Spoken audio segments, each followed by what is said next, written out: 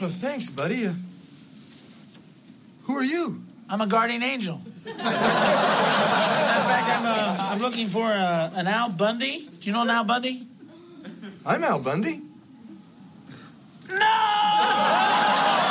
Would you stop playing Nintendo up there for a minute? What kind of mess have you got me into? What have you done to me? Just have to give me a minute with this, Bundy. I thought I was here to save a human soul. Let's rock. Thanks, Dad. Can I get a open? Whoa, No Man presents, live from the nudie bar, the Married with Children podcast.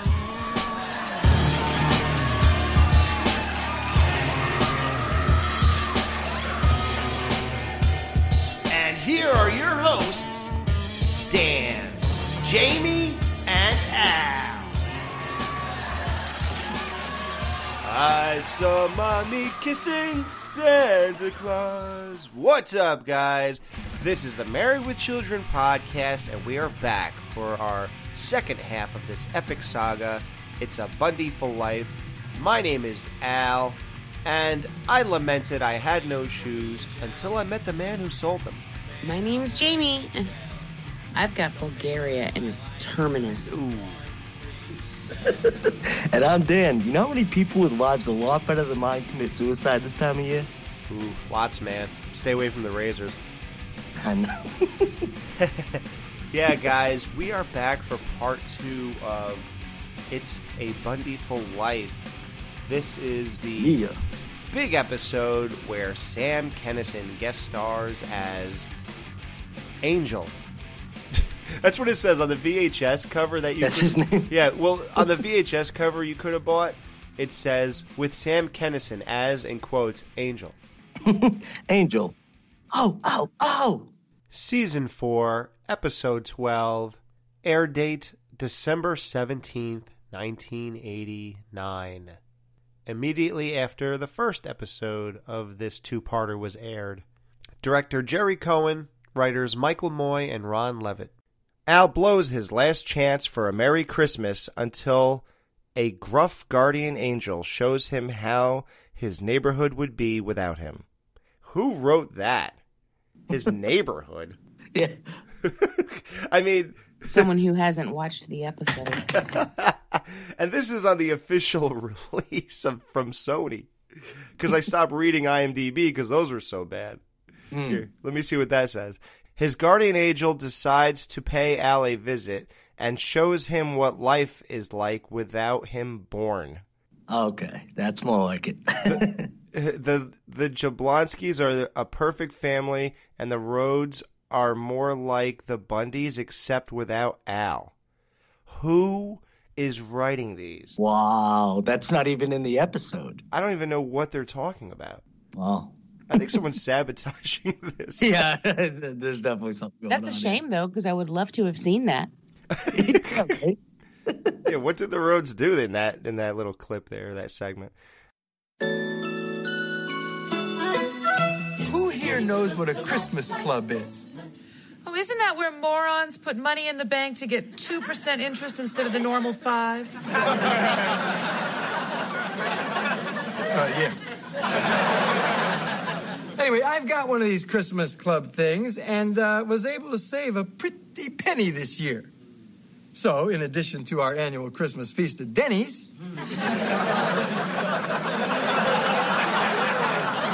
this year we're getting presents. Oh, I can't believe that. This will be the worst Christmas I ever had. I'll wind up home alone, sitting in the dark. That is, unless some friends invite me over.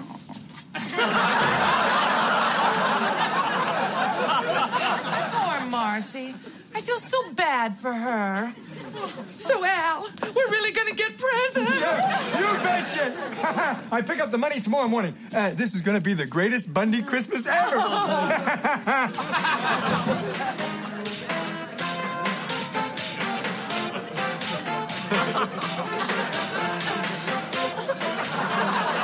All right, guys, that was a nice little recap of what we just talked about. No wonder Al Bundy's life is so miserable. Look who he's got for a guardian angel. Loser! Sam Kinison in a 1 hour Married with Children tonight. Tonight on Married with Children, Al meets his guardian angel. You know Al Bundy? I'm Al Bundy. No! And sees what life would be like if he'd never been born. It's me. She doesn't know you're there, buddy. Just like when you're having sex. Sam Kinison guest stars on a 1 hour Married with Children next. This second half, as we said, it aired the same night, so it was a two-parter on December 17th, 1989. The recorded date was December 8th, 1989. Now, what's so special about that date, Alex? Well, Kelly's birthday in real life is November. Oh, shit. Her birthday is November 25th, so we get to completely comment on this unbelievable outfit that she walks down the stairs. Kelly is wearing by far the hottest outfit she has ever been seen in thus far. Would you agree? I would agree, yes. And she's had some good ones, but damn. Every single time, I'm just floored. When she walks down the stairs, I'm like, wow, I knew this episode was good, but, wow. I feel something. Floored wouldn't be the word that I would use for me personally, but yes. What if it's a hardwood floor? That would be more accurate, sir. Thank you. I mean, there you go. It's an indescribable outfit, and I will post it on our Twitter, Instagram, and Facebook group page. You better be a member of at least one of those three things, because that's how we communicate. We reminisce on our last podcast. Everybody gives their thoughts on everything that we talked about. And we post pictures of hot girls on the episode or hot chicks like Kelly all the time. So, yeah. So, I guess we can get past that if you guys don't mind. And go easy, you savages. Just because you can doesn't mean you should. Kelly, honey, hurry up. Daddy will be home any minute with our presents. Oh, and did you dress for the annual Bundy Christmas feast at Denny's?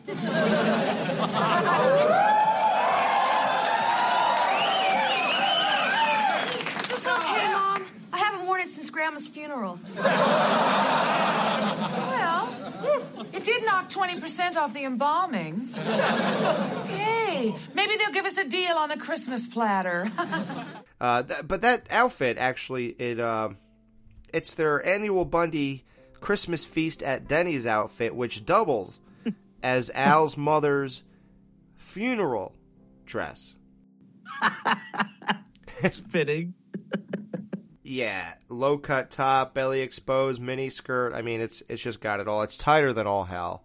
Now, we all know Kelly wears outfits like that to funerals, which was evident in Requiem for a Dead Barber. We saw that hot little funeral dress she wore, and I did post that on our Facebook. Now, they have snow cones that are literally snow cones. I'm surprised they had ice cream cones. That's kind of a big deal for them, right? Like, they're eating toaster crumbs, and suddenly we're supposed to think they're lowlives because they're putting actual snow on these cones, but they're real cones, like, bought from a store. So they got ice cream cones, no food, beer in the fridge. Priorities.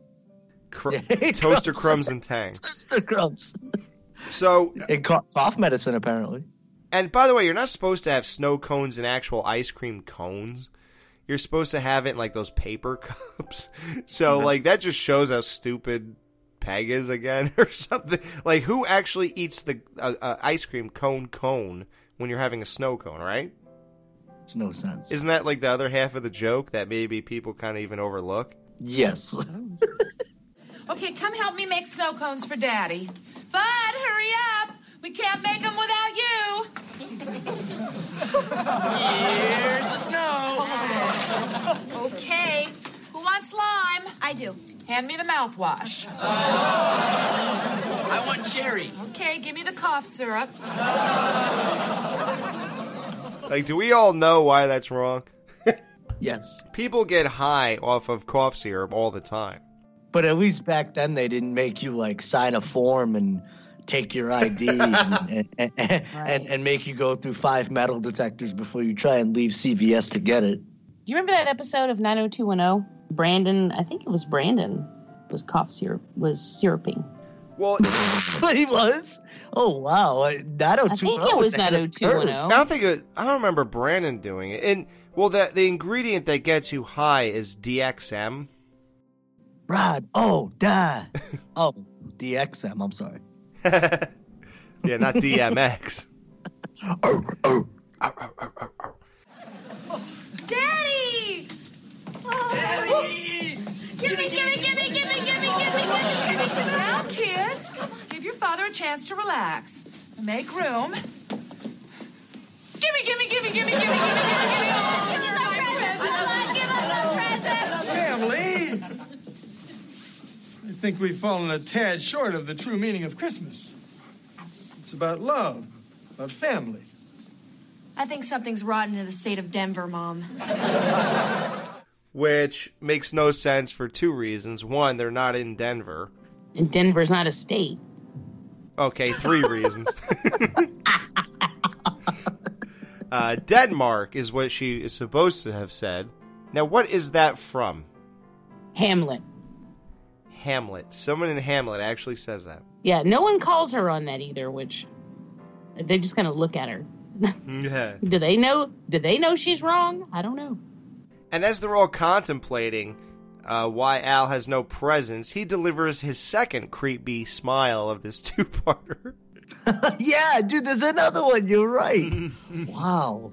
What an odd choice. Yeah, 2 creepy smiles in one legendary episode, one 2-parter episode. So, Al, I notice you're not burdened down with presents for your loving family. Are they in the car? Well, no. Are they being delivered? No. Are they invisible? Well, you guys get to ask the good questions. If for once you let me go first, I would have asked if they were being delivered. And I like how he answers them as if he could get out of this. He's like, right. He's like, are they in the car? He's like, well, no. Yeah. Like, he's answering them as if he could eventually tell them where the presents actually are, but they are just guessing the wrong answers. It's funny to hear the rest of the family and how little they try with their lies, but then you switch it around with Al, and he's just trying so hard because he knows what's to come. Right. You see, I was coming home with great presents when I was surrounded by a band of bears and Indians. See, normally you wouldn't think the two would get along, but there they were. I fought them with everything that I had, but they took all my presents, and they flew away. Oh, Daddy, are you okay? Rest, Kelly. And it's weird that he says that because those are my 2 teams in sports, the Chicago Bears and the Cleveland Indians. So that's like a weird combination to put together. Yeah, but then he says they flew away. Like, if there was any bit of credibility, like Kelly believed him, yeah, and then they flew away. Oh, Daddy, are you okay? Can you imagine your whole life was just being with Kelly? Like, you could just lie about anything. She's like, wow, really? Yeah, I'd somehow make it work. I'd make that work, yeah. You do have presents, don't you, Al? We kissed your hand and called you Daddy. The bank closed. You rotten mullet head. You rotten mullet head. Yeah, I like that line. That was one of my favorite lines, actually. And for the record, Al does not have a mullet. No, but it was still a good line. It wasn't my fault. I did everything that I could. A real daddy would have held up a liquor store. They're open till 6, you know. Silent Night, Deadly Night. Remember that? When the Santa held up a liquor store and he shot the guy, and then he later on met the family down the road? Yeah, I was thinking of more lines of when did the Sticky Bandits? I thought they got Duncan's toy store. Did they rob a liquor store on the way to Kevin's house? I was thinking of the donut shop robbery in Boogie Nights. Oh my God! Wow, Jamie's going really dark on this episode. Wow. He's talking about a Santa who murdered a family and raped the mom. Right. Yeah. Right. She's talking about people consensually. Never mind. So Al wanted the extra 3 cents worth of interest, so he was willing to risk not taking the money out of the bank the day before Christmas Eve in order to buy presents. That is just unbelievably stupid to me. 3 cents. And he justifies it, like we said earlier, with a joke that was going to be our waitress's tip. But he is known as No Tip Bundy. So what's the difference? I mean, I don't... Well, it is the Christmas day, so it's a special occasion. So he's got a tip of 3 cents, yeah. That's true. I'm surprised that they still get to eat out anywhere. I'm surprised Right? anybody will wait on them. I mean, because we have people, there are people that I flat refuse to wait on. Yeah? I won't. Yeah. And there's this one guy who goes to the restaurant where I used to work. He still goes there. There's one waitress who will wait on him. No one else will do it. They will walk away from him. They'll tell him to get out. Like why? What kind of disgusting? Well, because first of all, he's just rude and nasty. Like he's just really mean, and then he doesn't tip. And and they're like, why would I waste my time? You're going to be nasty to me. You're going to be rude to me, and then you're not even going to tip me? No. Right. So I'm really shocked that they even can still go to Denny's. I mean, if they are in the habit of tipping their waitress 30 cents. Yeah. For a family of 3 4. cents. Oh my goodness. 30 cents. So that would be 6 cents today. Oh my God. Did you have to pull up the calculator?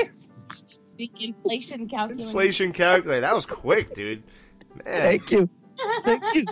Hey, look, just because we don't have presents doesn't mean we can't have Christmas. Daddy, Christmas without presents is like Thanksgiving without pizza.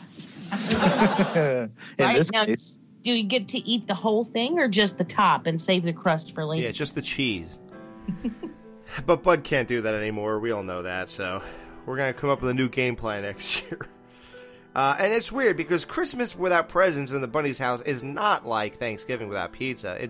They always get the pizza on Thanksgiving, but they don't always get presents. So I'm actually surprised that comparison was made. They are totally disappointed in Al.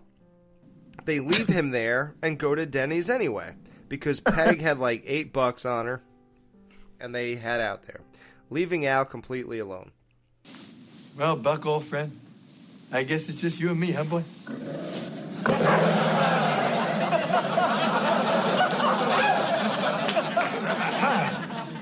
Fine. Why does Buck have a beef with Al? Like, was he expecting a present? What would why would he have any problem? No, maybe he's mad because Peg took his took the jacket back. He's got nothing to lay on now. Oh, she did? Well, she was going to wrap it up and give it to him for Christmas. She rewrapped that along with his toothbrush that Kelly gave him. You guys just blew the lid off of that one. That's the reason. Yep. Wow, nice catch. I knew there was a reason I wanted to reunite with you two. I don't care. I'm enjoying my holiday. So Al has a big hole under his shoes when he puts his feet up on the table. And that's really odd because one of our members of our Married with Children research team, Annabelle Whitford, she realized that in the episode You Gotta Know When to Hold 'Em, which we all know is later on, Season 4, Episode 16, if you look at the bottom of Al's shoes when he has his feet up on the table, you can still see 555 shoe imprinted on the bottom. Oh my God, you can. Yeah. So, and how is it on this episode, he has a hole, and the other one is like totally, like his left one is still destroyed quite a bit. but later on, it's more intact and still has the imprint of an episode or two ago. Or actually, at that point, it's a few down the road. It'd almost make you wonder if, like, Al Bundy's wardrobe, they just, like, have, like, 4 pairs of shoes, and he just randomly picks one once in a while, you know? Are they the same shoes? Technically, no, I guess, but... Well, I mean, the hole in the shoe, too, would imply that he doesn't... Because it would make sense for him to be a woman's shoe salesman and still not really have, like, nice that much access to nice shoes, you know what I mean? Yeah. Like, if it was a men's shoe store, yeah. But it is a women's shoe store, so yeah, it would make sense. He can't steal good shoes for himself. Good catch, though. Yeah. That's awesome. Yeah. Good stuff. Now, this episode was heavily edited, especially when they like rebroadcast it, and definitely in the Sony DVD releases, which was the first releases of Married with Children. When Mills Creek took over, or Mill Creek, however you say it, when they took over, they said that everything was going to be intact, and that was their way to get you to buy these again. Now, they're still cool because they released them all for $25, which is far. I think I paid, like I said one time, $18 to $22 or $3 for each season when it was released by Sony. Yeah, back in the early 2000s. So the fact that you guys could get all 11 seasons for $25 is amazing. But yeah, so supposedly it's a whole thing about, and like we said, this was released on VHS back in the 90s or whatever. So I don't know how that was. That VHS copy is exactly 47 minutes long. Now, if you did 22, 22, 44, then add the extra 3 minutes, then you could probably say that everything's intact.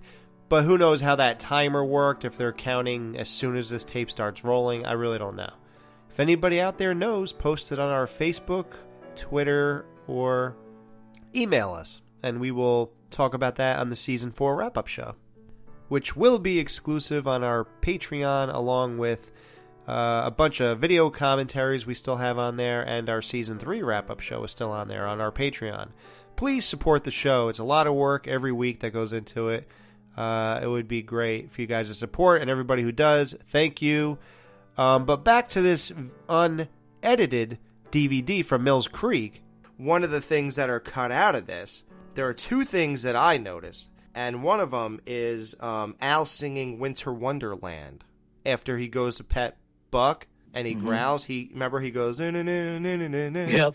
Sleigh bells ring, are you listening? In the lane, snow is glistening. Just the dogs.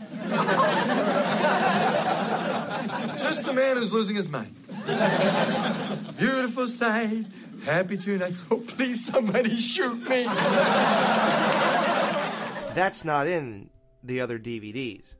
And then Al goes outside to fix his Christmas lights. He figures I'll light them up, whatever, what the hell. And he's funny because I always find it funny when people decorate their house the day of Christmas Eve or the 2 days before or whatever. It's like, why bother? Right. Like, would you even waste your time with any of that if you weren't going to have it out there for at least a month? If it's not out there like 2 weeks before, then I just give up altogether. Right. Yeah, like, Jamie, how do you decorate your house? I always do it December 1st. I do a full month, and I leave them on for a week or 2 after Christmas. Right. I always used to do on Thanksgiving. I would put up the Christmas tree and start decorating.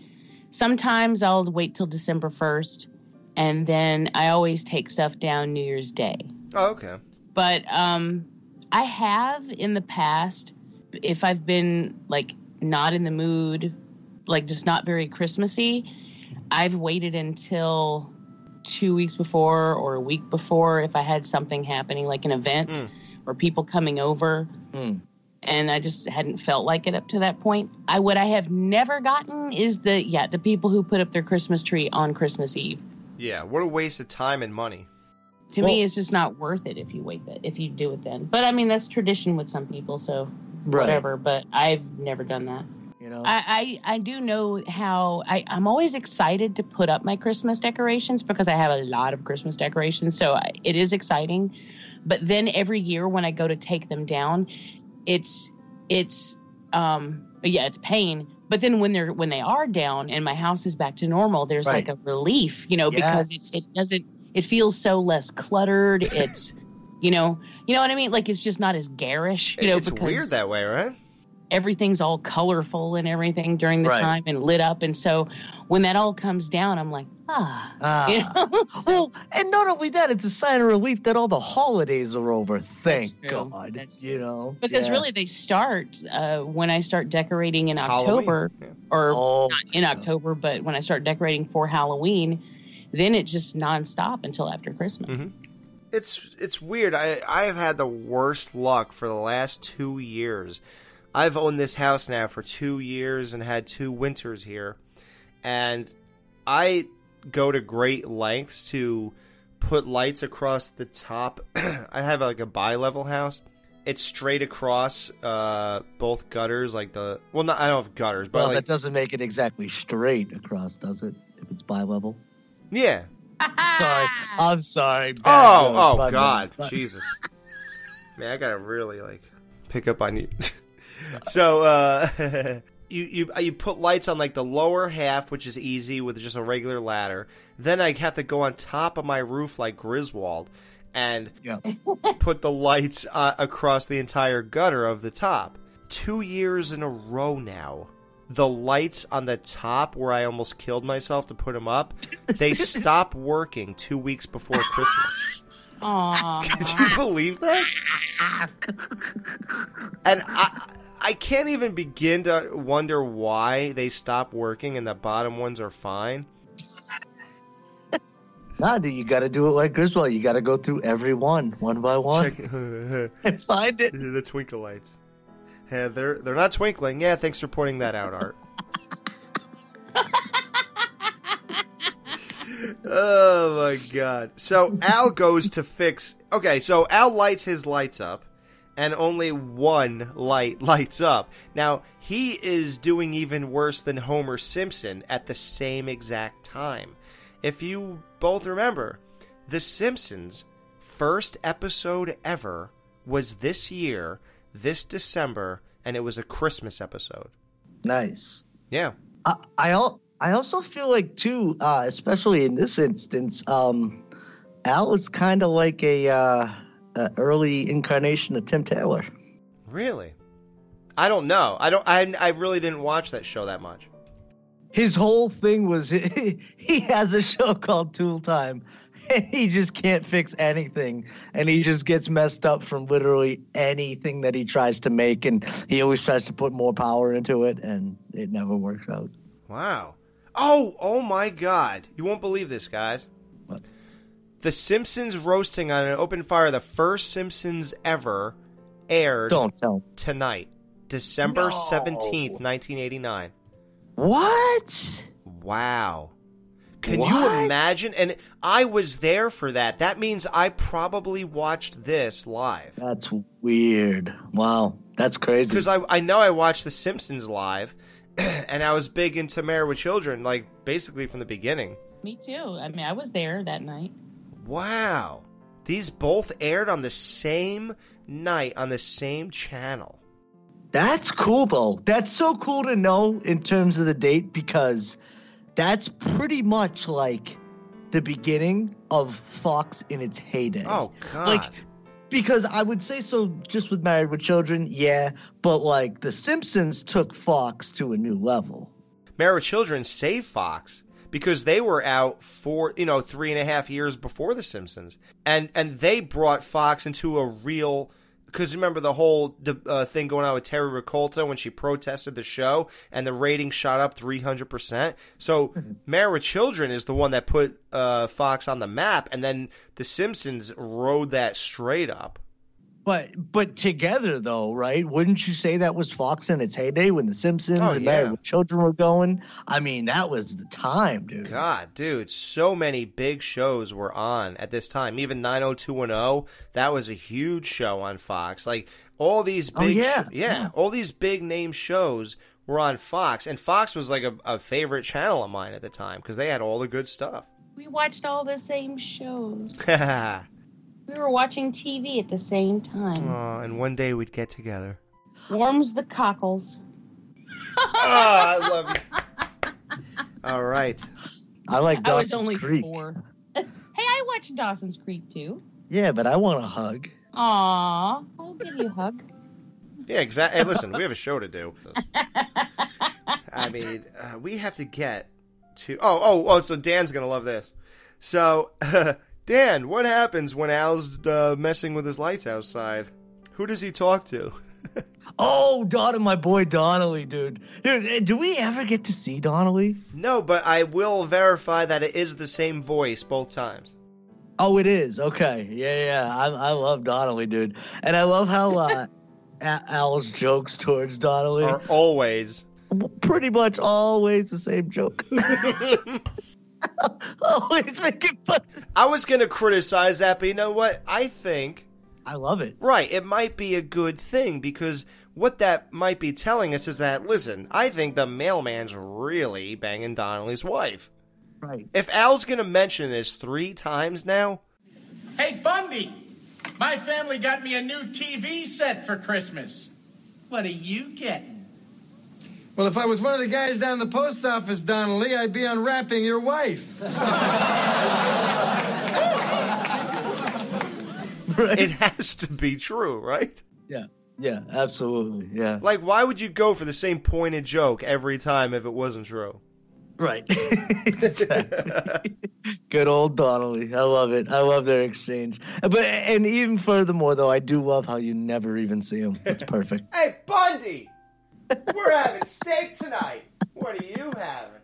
And you better watch out. I guess when Al tells the kid, when he dresses up as Santa and comes out and the kids sit on his lap, and he tells the kid, tell Daddy to come home around the time the mailman comes by, and he'll get a present. He goes, what do I get? A fresh new mommy. So yeah, that must have been Donnelly's kid. Must have been, right? We put it all together. Nestor was his son, and his daughter sells Girl Scout cookies. Yep. So now here's another scene that I swear was cut.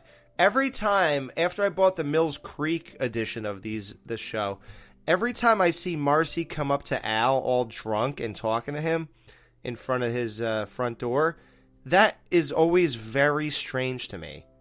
It's as if I don't remember it ever. They also do... Yeah, go ahead. I didn't see that. Really? Yeah, earlier when you guys were talking about her saying...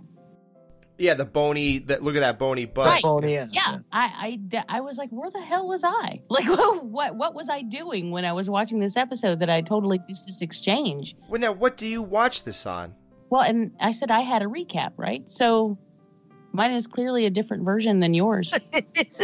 Clearly. That's so weird. I don't know. I'll have to go look. But yeah, the Mills Creek doesn't have the recap. No. But I know I've seen it. I wonder if it's on my Sony edition. And the Sony is the one that you think cuts out everything else. Okay, so yeah, it must be Sony then. Wow, because you can have your little recap, Jamie. Recap, and I didn't have that scene. Yeah, you can take that. I'll take that scene all day. So I was right then. Oh wow, perfect. You verified it. You don't see Marcy coming up to Al? Nada, you were wrong. No, I was right that Marcy does not. Well, get out of here. Okay, so yeah, these guys trying to confuse me for no reason. Excuse me, Marcy. I'm Al. Do you know where I live? Why didn't you let me in the bank, Marcy? I was going to, but I got so sleepy. I guess I fell asleep. Oh, but you gotta see this. Some bimbo got so smashed she Xeroxed her behind. Everybody got one. Oh, imagine the humiliation when she shows up for work Monday morning. Yeah, it's a Christmas to remember, all right. Well, let's get you home. Now, we'll hail a cab, tell him to take you to Dock 43. Walk up to the first toothless man you see, show him this picture, and you're home. Thank you, Al. That sounds like horrific, though. Like she's gonna get raped or something. Right.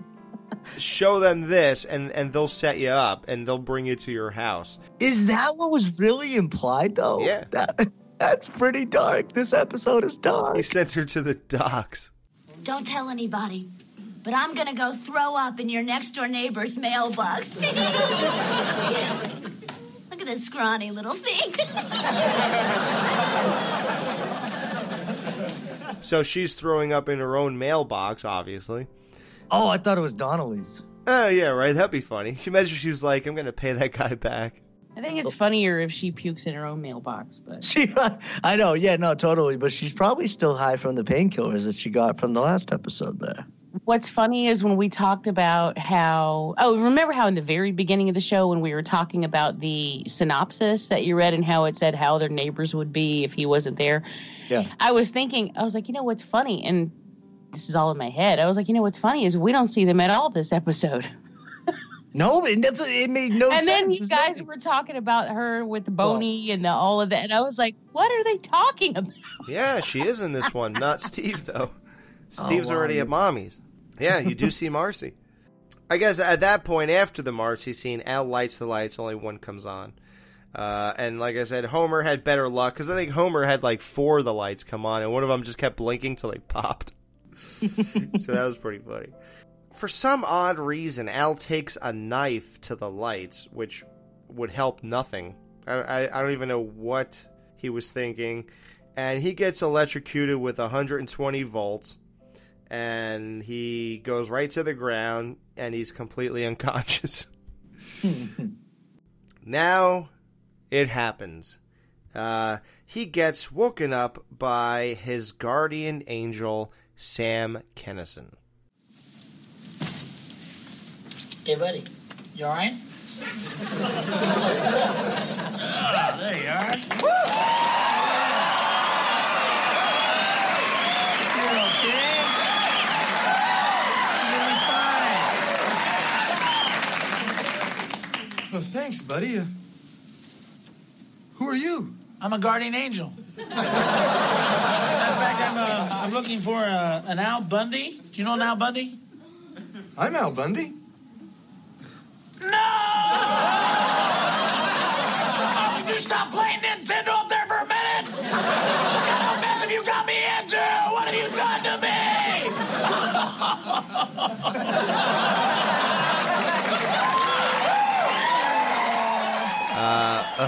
God.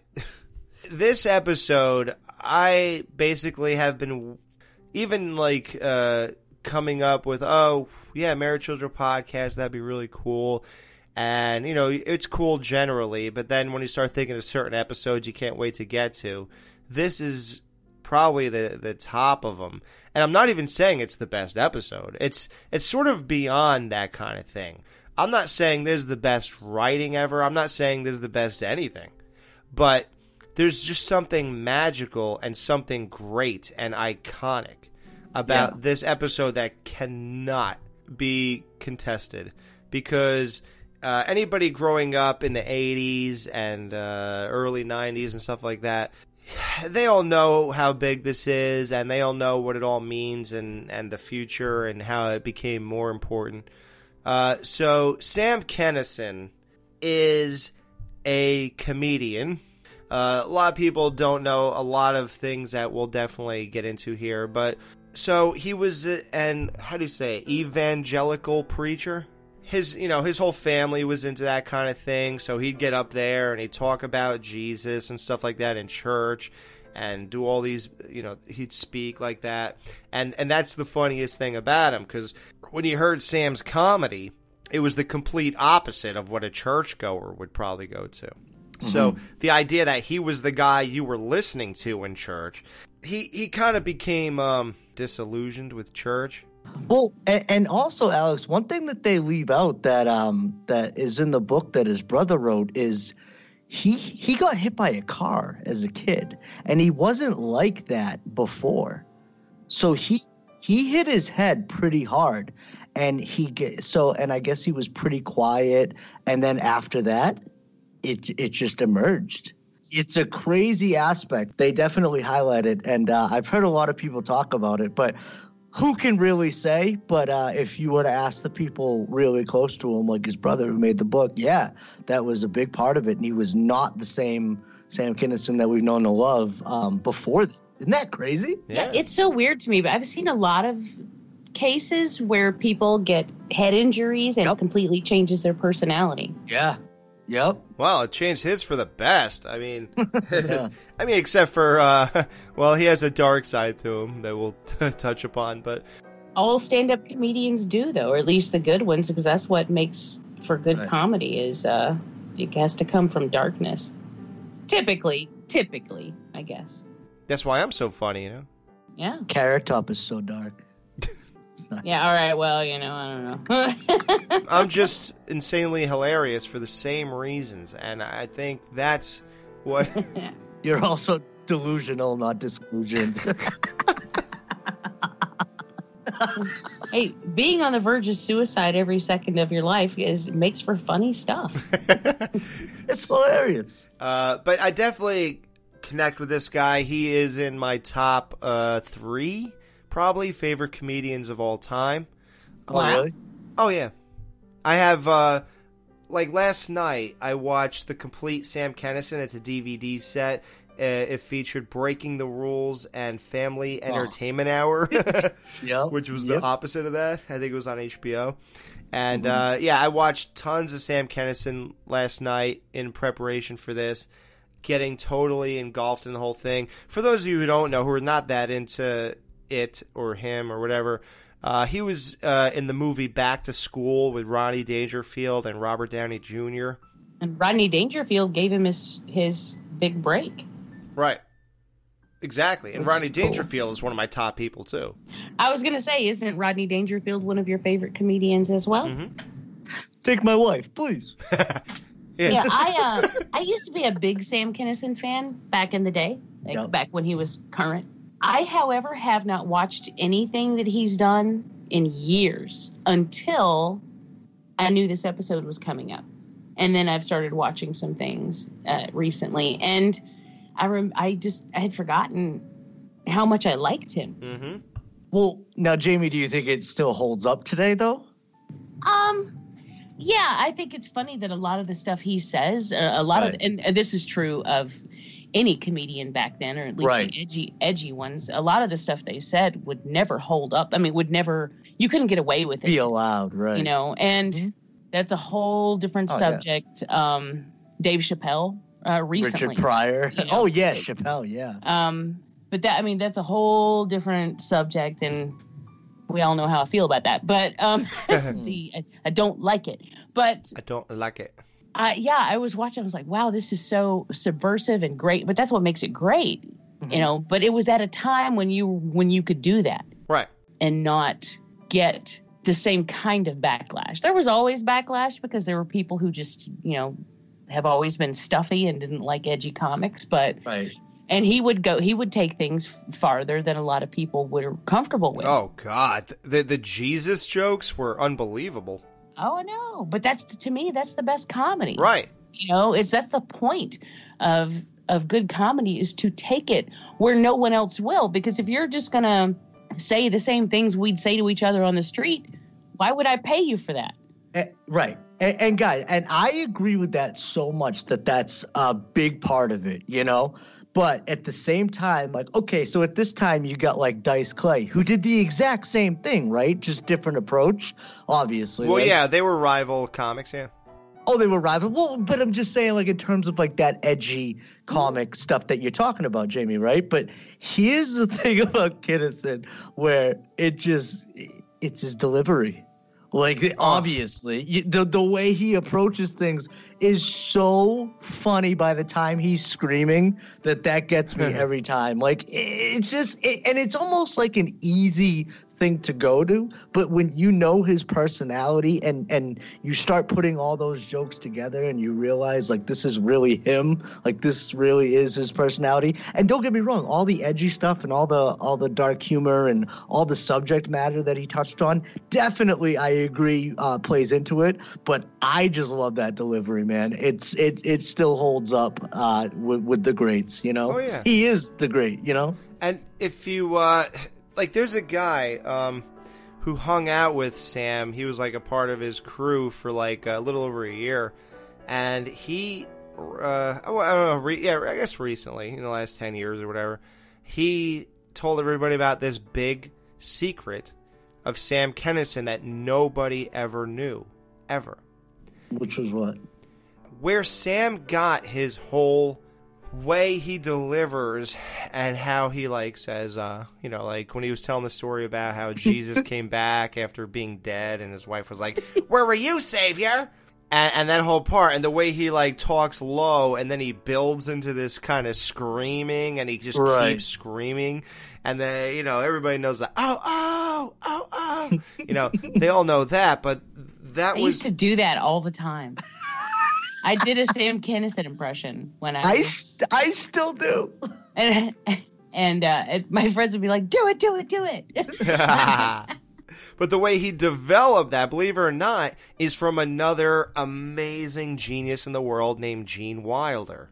Oh, that's right. Yes. Yep. Yes. In a movie called Young Frankenstein. Young Frankenstein, there's a scene where Gene Wilder, I guess it's when he first, you know, talks to this Frankenstein guy he made, and he just builds up into this whole crescendo of screaming.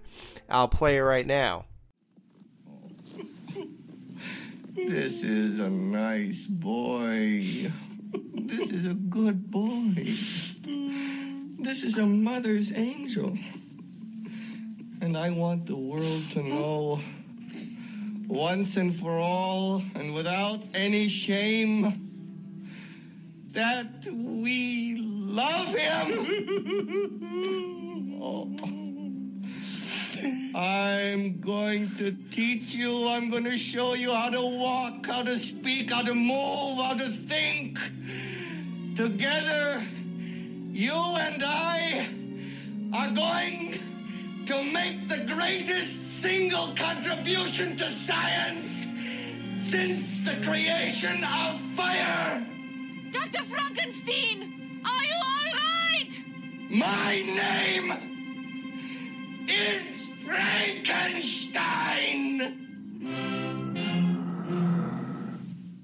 And that's the clip where, like, Sam looked at that and he was so taken by that. He was like, wow, that's like a great, you know, comedic element that nobody really does. And it was only done once. And Gene Wilder's not going to sit there and keep doing it or whatever. So Sam saw something so, you know, profound in that or whatever, and it just affected him so much that he said, wow, screaming at people is a way to definitely stand out.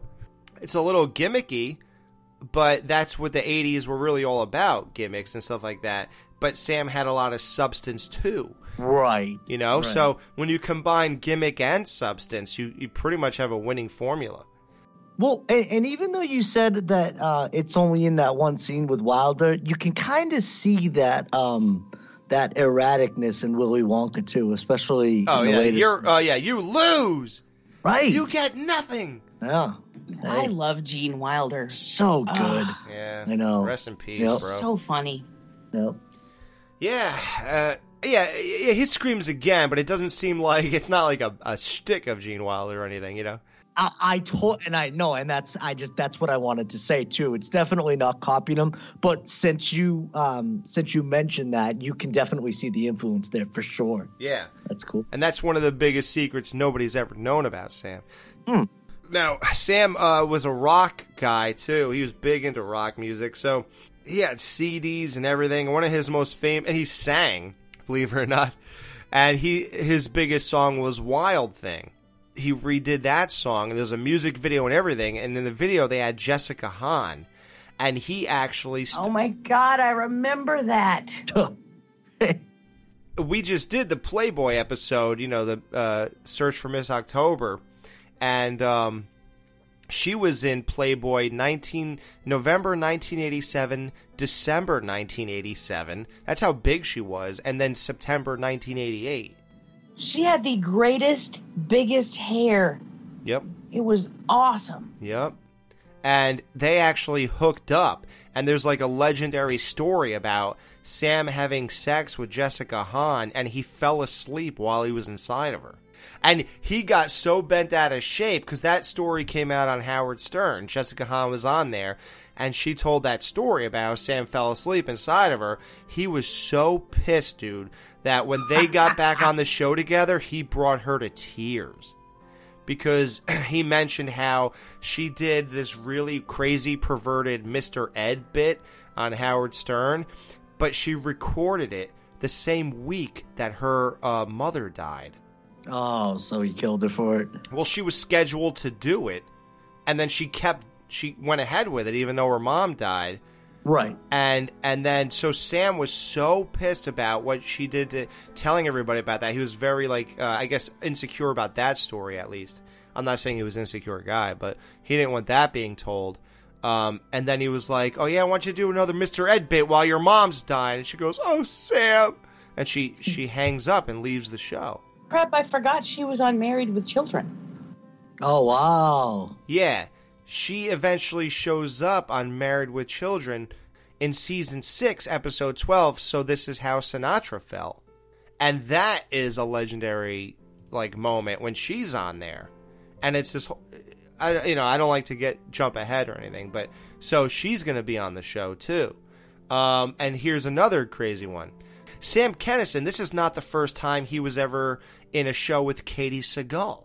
And you guys will know this. He was on Tales from the Crypt. Oh, remember the episode with Katie Sagal when she's dragging this guy's dead body, or some guy was poisoned or something and was dead, but you hear his inner voice, and it's Sam Kinison. Mm-hmm. And it's Katie Sagal is the evil person of that episode. It's called it's season 2, episode 8. It's called For Crying Out Loud. That's that. So they were in an episode together already. That's cool. Yeah, so like I said, he was a regular on Howard Stern. I have every single appearance. One time on Howard's Sirius thing, they did a Sam Kinison special, and I downloaded it. So I have every single Sam Kinison episode on Howard. Nice. He got into this big beef with Bobcat Goldthwait. Do you guys remember him? Oh, yeah. Of course, yeah. And wasn't he the voice on the show that kind of ripped off Married with Children? On Happily Ever After, yeah. Right. And he was the voice of what? That, that speaking, whatever that was, on the couch? Yeah. Yeah. Yeah. It's like a teddy bear, yeah. Yeah. So he was, he had a huge fight with that guy on Howard because he felt that guy stole his act. Because, he would scream too, right? Bobcat, Oh my God, yeah. So, it's funny because Bobcat Goldthwait was on Married with Children, and he brought to the show probably the worst aspect ever, at which most fans cite as the shark jumper. Remember when they brought the kid 7 on? Oh, God. He was that kid's dad who dropped him off at the Bundy house. Oh, my God. Oh, wow. So you feel like, well, good, Sam hated the right people. Yeah, right? Makes sense. So, and here's one more tie in Married with Children. The classic scream of Sam can be heard at the beginning of an Anthrax 1987 song, I'm the Man.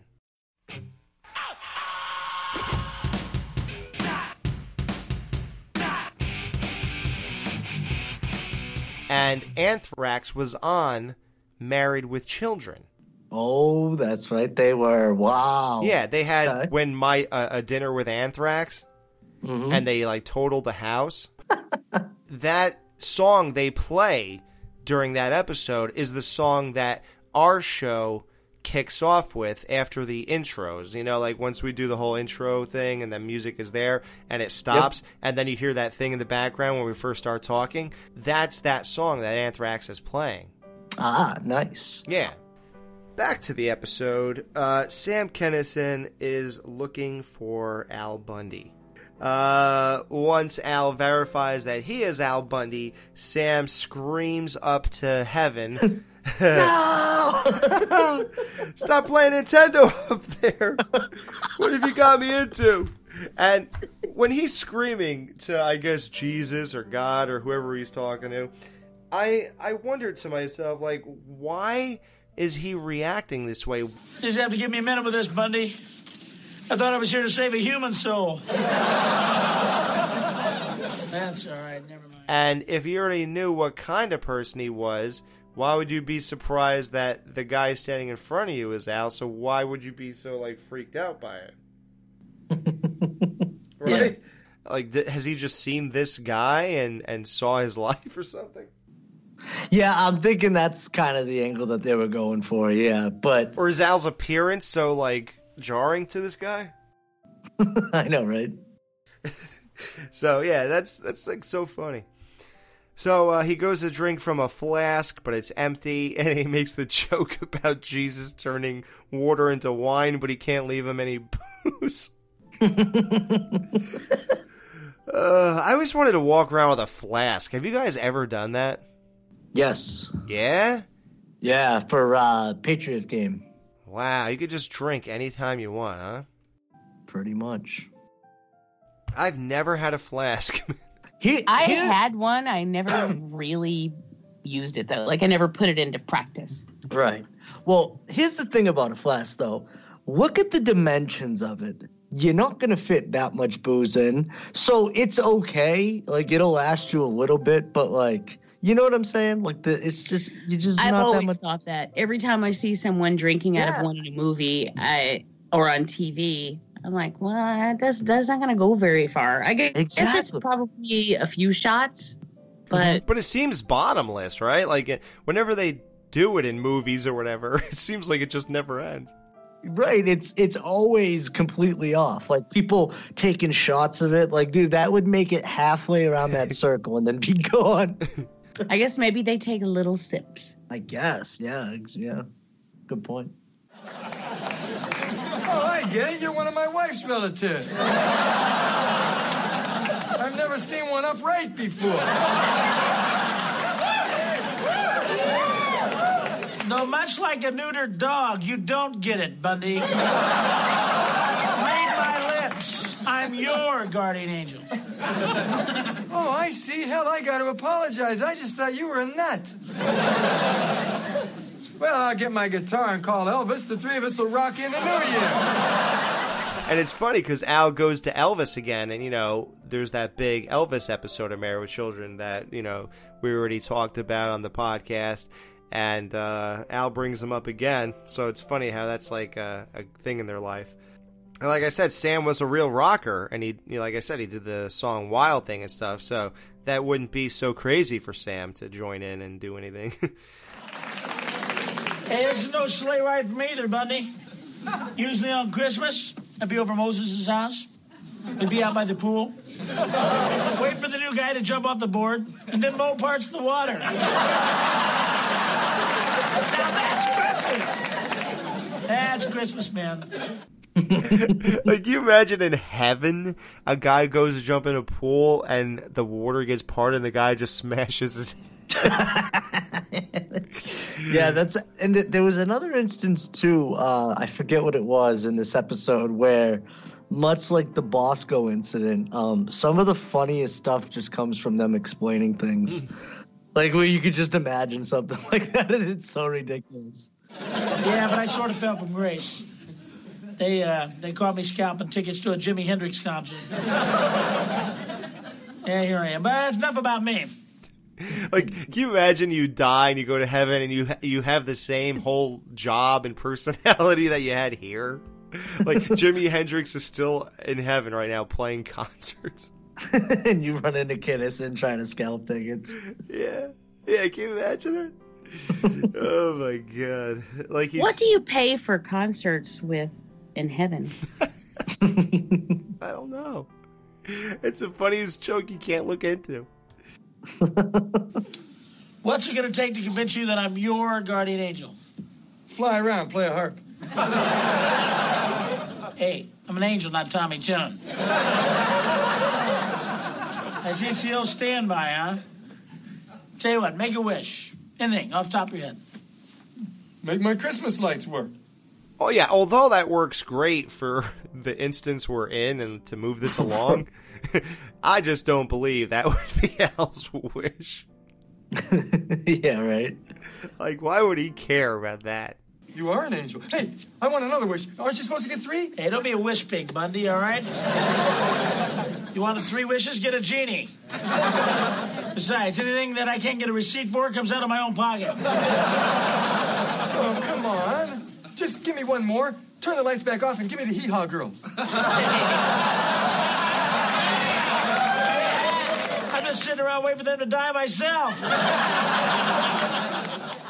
I assume that he's talking about the girls from the show Hee-Haw, that they would wear the really short cutoff shorts and the tied up shirts and have the little pigtails and everything.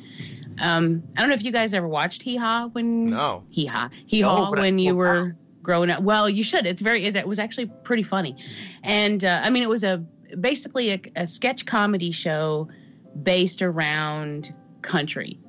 So, the whole shtick was that they were, like hayseeds, Gotcha.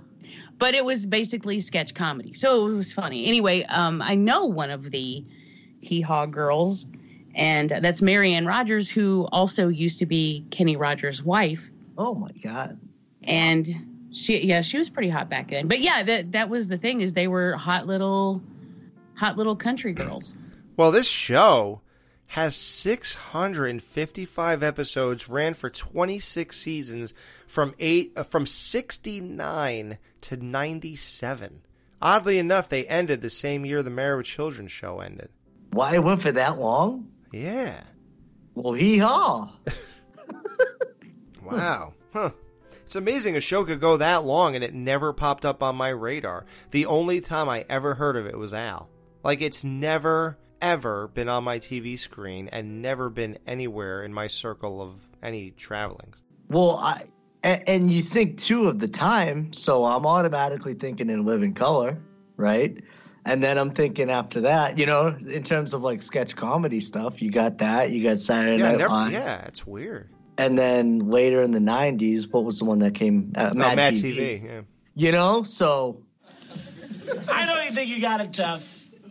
Your wife doesn't respect you. Your kids think you're a failure. A good day for you is when you don't come across any new foot diseases. Believe me, I sympathize. But you think your life reeks? Take a whiff of mine, pal. My wife gained 100 pounds for every year we were married. I hope they weren't married for more than 2 years. I know, yeah. Get a little out of control. Well, if he's making sort of a sideways reference to his one wife, they were married for 2 years, right? And she took everything. Isn't that? Yep. Yeah, so maybe that's...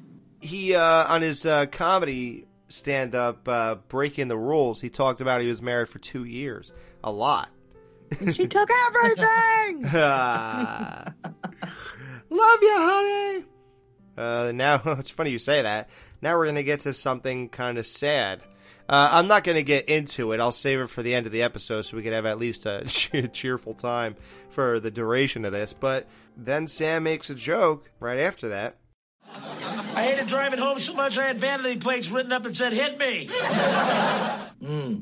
Which is the most eerie and profound sentence that will be spoken here.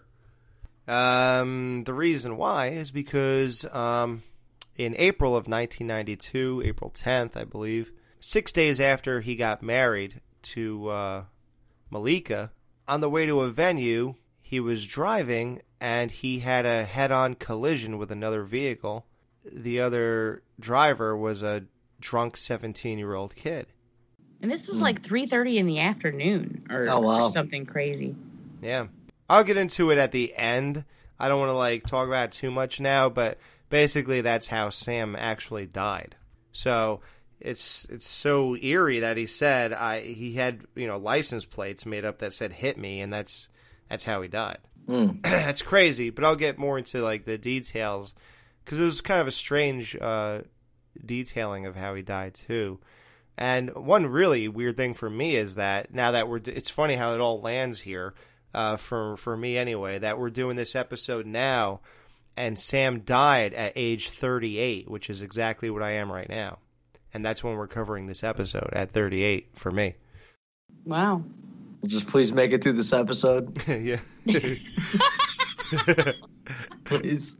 But despite it all, she loved me. You know how I know?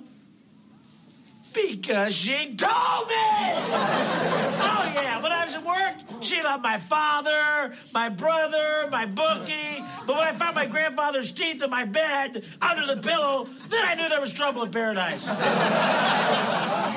what I did what any other man would do, Bundy. I canceled my insurance and I hung myself. Shoulder, huh? The reason you should never kill yourself to get a reaction or to really show somebody is because people have this amazing ability to get over stuff. Like, no matter what or how tragic anything is, it's amazing how people get over things. Like I saw a girl whose father died recently, and within 2 months, I'm just looking at her across the room, and she's doubled over laughing with her friends and stuff, and I'm like, well, I guess that's not hanging over her every second, you know.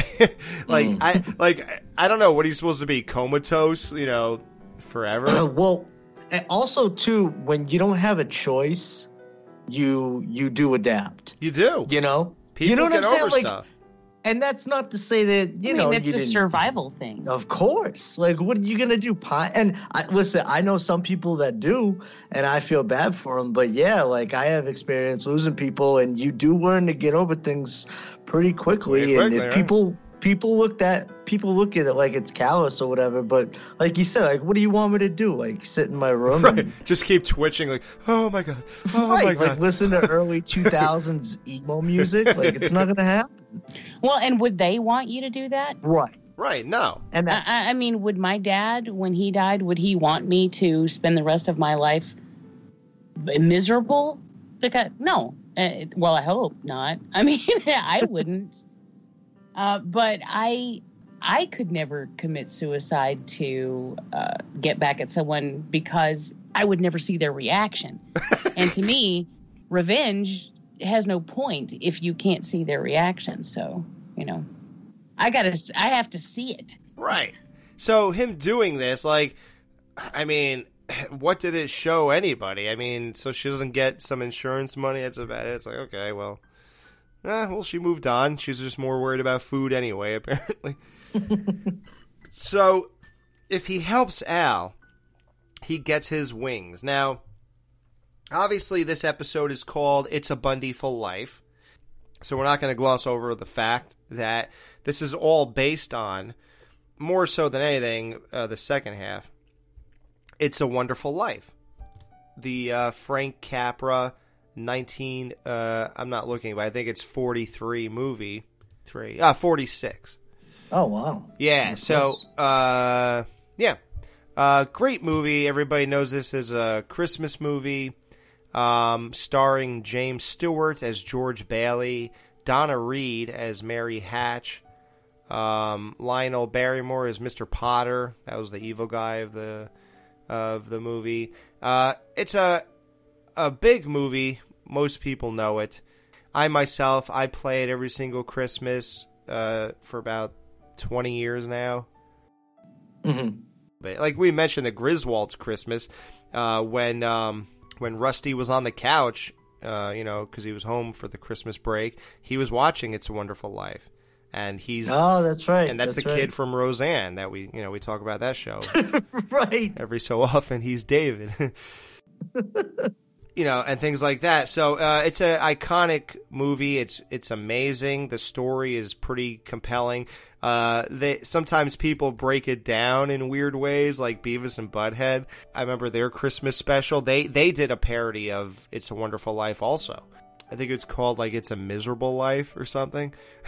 Wasn't there a Bill Murray movie named Scrooged kind of like this as well? No, that's the.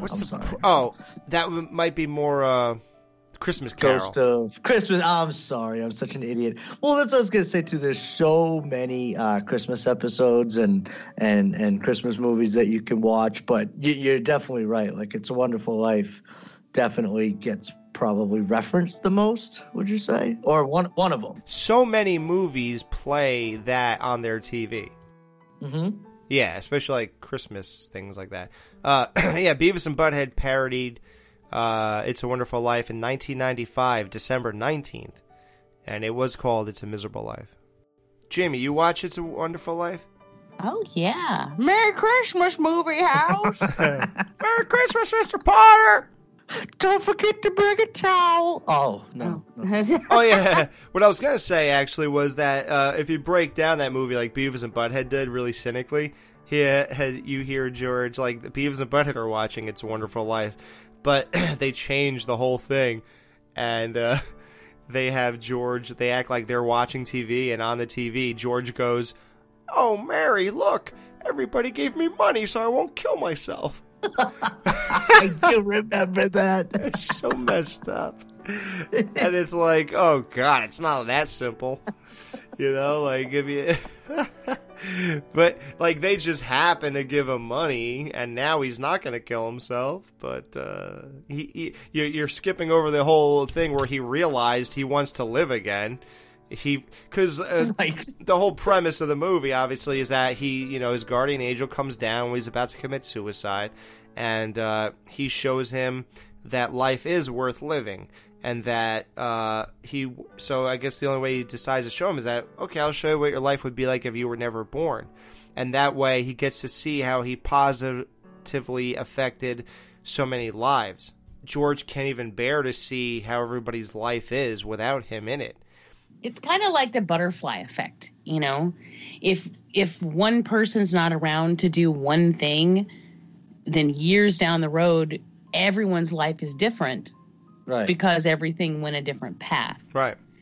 I've always been intrigued by that concept. It hurts my head to try to map it out, though. Like, I've even in the past been like, what would happen if I wasn't here? Like, how would people's life? And it's too much. Because you come in contact with so many people throughout your life, and you do so many little, seemingly insignificant things. But what if something as simple as me not being there to stop at a stop sign one day was the reason for someone then crossing the street who got hit from a car coming in the other direction, and that never would have happened if I had stopped at that stop sign. So, I mean, it's things that you could never, ever, ever. And that person that you hit was me. Think about that one. So we wouldn't have to hear this. Huh? No. Wow. See, yeah. So I just saved your life, Dan. See how that works? Thank you. But that's the thing is there's so many things that you would never, ever know. Right. I mean, you couldn't possibly know. There are the big ones that you would know about, you know. Like if I wasn't here, then Brian would be a miserable mess. Nah. If I wasn't here, everybody would just be so bored. But you're right, though. Like, think about that from just not Al's perspective, but just from an outside perspective where it's like, yeah, dude, life would be better without you, in a sense. And that's kind of a weird thing to think about, right? Like, oh, wow, like one of the saddest things you could think about is if I was taken out of this equation, everybody would be happy, right? That was the Beavis and Butthead parody. What we all realize is that the world's better without Butthead. Like, everybody in that neighborhood was thriving. They all had beautiful Christmas decorations because Butthead wasn't there to ruin them and stuff. And Beavis was like a really good guy. He was working in a soup kitchen and helping the homeless. And he was like best friends with Stuart and everything. And he never said horrible things like bunghole and stuff. Like, Butthead was like, you bunghole. Then all of a sudden Beavis, like when he leaves, Beavis is like, bunghole, huh? Bunghole. Bunghole. Yeah, yeah. So then he's like, wow, I really am a dirtbag underneath it all. I just didn't realize that. Because no one like Butthead was there to bring that out. But I like Al's approach where basically I want to live because I don't want them to be happy. I'm not letting them have this life. That's what I'm saying. Like, and that's what I'm saying. That's kind of my point, where it plays into the whole Bundy theme of like misery loves company. Al just wanted it selfishly. He didn't even do it for his family. Yeah, he did it for him because they would have been better off. It's the opposite of the. Yeah. So instead of hanging it up, instead of going to Willoughby, then Willoughby, next stop Willoughby. Apparently it means a lot in heaven with the chicks if you have wings. Now, that would imply that you still score in heaven, right? I guess, is that what's going on up there? I guess you can go to a Jimi Hendrix concert, then you can score. Yeah, like heaven is it's a very different place in the eyes of the Married with Children. Michael Moy and Ron Levin. I'm going to have something to look forward to, bro. So I would hope so. Yeah, it sounds better than heaven I might actually want to go to. Yeah, right? This heaven sounds more appealing than the one I've been told about for the last 30 years. Jimi Hendrix concerts? Come on. Chicks. Yeah. So he shows Al what it would have been like if Al was never born. Al walks into this nicely decorated house, tree and all. It's already different. It's funny that they'd even go into Al's house, like, why would that be relevant if Al was never born? But okay. Turns out Peg lives there. Oh, right. Her hair is up. She's cooking. She's energetic. She's positive. Al says hi to Peg. He's happy to see her for some reason. And Sam says probably the best joke of the episode.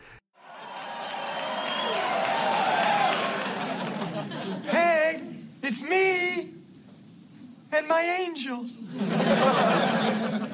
She doesn't know you're there, Bundy. Just like when you're having sex.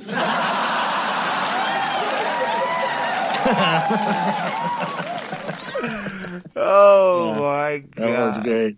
That's never not great. Oh, man. Wait a second. She's cooking. She told me she was allergic to fire. Gee, that's weird. I guess after I died, women started lying, huh? Well, I'll tell you, if they ever start using sex to get what they want, I'm out of here. Which is also funny because she smokes. Yeah. How could she light the cigarettes? And she just cooked Thanksgiving dinner, a few weeks ago? Right. Al, I don't think anybody's smart in this show. Yeah. So apparently Peg would have moved into that house regardless whether or not she was married to Al. She would have had the same exact kids, same looking everything, even if it was with another guy. Right. Like, that stuff always I find funny. And I know, like, I talk about sometimes, since we're doing this podcast, we look into things a little deeper and whatever. But I gotta say that even years ago, I realized that too. I'm sure everybody did, right? Like, you're like, well, why are Bud and Kelly still here? Why do they still live in this house? Oh, yeah. And it's just, I think it serves two purposes. One, it just sort of fits in with the way that this show does things. Right. And two, it's cheap. They're not gonna build a whole nother set. Right, and it shows a direct impact rather than like a more vague one. Like, because if it's just Peg, then we don't get the gag that Bud is totally different, Kelly's totally different. Right. You know? But the other aspect is when you're talking of like a dream sequence or like a sequence like what's happening now, like I don't know what you would call it, but you can get away with literally anything. They don't care in the real world. Right. If you're gonna add that other element to it, you can do whatever you want and kind of spin it however way you want in terms of like how it's gonna play out. Yeah, it's a perfect point because this isn't a reality of Al not being, never existing. This is Al's subconscious dream of how he sees this all playing out.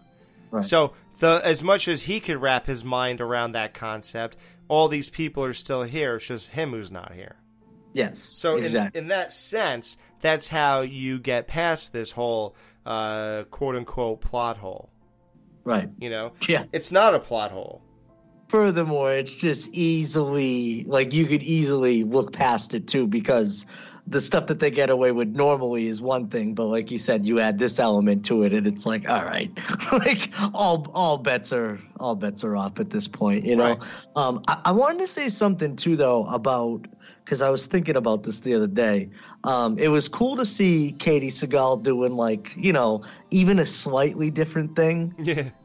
You know, it was cool though, because I started thinking about it, and I don't love the show, but I do watch Modern Family with Ed O'Neill in it too. And man, between that and then her on Sons of Anarchy, they are both such good actors and actresses. Like, it's ridiculous how good they are. And it only got highlighted because I realized something. Now, they've had all this time to kind of flesh out their characters on the show, right? Mm-hmm. This is not by any means taking anything away from Kinison, because just his delivery, what he does in stand-up comedy, and yeah, I know he's an actor, but the way he delivered his lines was not on that same, like, laid back, like, we've done this a million times attitude that Peg and Al had. Like, you could tell. And I find, okay, when in situations like this, when a comedian comes in, especially ones that I like, I love watching them, because even when he's talking about the serious stuff, like, he's doing it in a way where, like, you know who this guy is, and it's hilarious just to watch him. I got a smile on my face the whole time, even if he isn't saying punchlines. Like, I'm loving it. But you do really, nothing to take away from him, but you do have an appreciation for what they built in terms of, like, the show and fleshing out the characters. Like, these guys just hop right into it. And yeah, it's shallow, like, people, and they play the same type of characters or whatever. But seeing what I've seen from these two actors, you know, obviously Katie doing, I mean, come on, that's like a role of a lifetime. Mm-hmm. And O'Neill and a bunch of other things, but specifically Modern Family too, they really are so good. And it shows when you put, like, a stand-up comedian like Kinison, where it's just different. It's a different way to approach it. It's all I think he held his own, but he did. Like you said, he doesn't have that, like, there's just something that craft, that, like, thing that you I guess crafted over the years, and, like, they're very in tune in such a way that you can't be. You do get the sense that we all realize there's a guest appearance here. The guest appearance here. And it's funny because, yeah, and I specifically remember him saying, yeah, and he's explaining something, and there's just something on his face where, like, he's nailing the lines, yes. Right. But you can just tell that from his background and stand-up comedy and stuff like that, like, it's all whatever. Like, there's different ways you can look at a lot of comedic actors. Like, sometimes I like their stand-up more in that medium as opposed to, like, or, like, I like Joe Rogan's podcast as opposed to, you know, watching him on Fear Factor or something. Like, same people, just different way to deliver information. Mm-hmm. And I thought that in that setting, it was so perfect. And because it was perfect to highlight that, like I said, those two actors that lived-in feeling that you get from watching them, like, oh, wow, you really do feel like you've grown with them. But on the opposite side of that, seeing somebody like Kinison come in where, like, getting into those old 80s,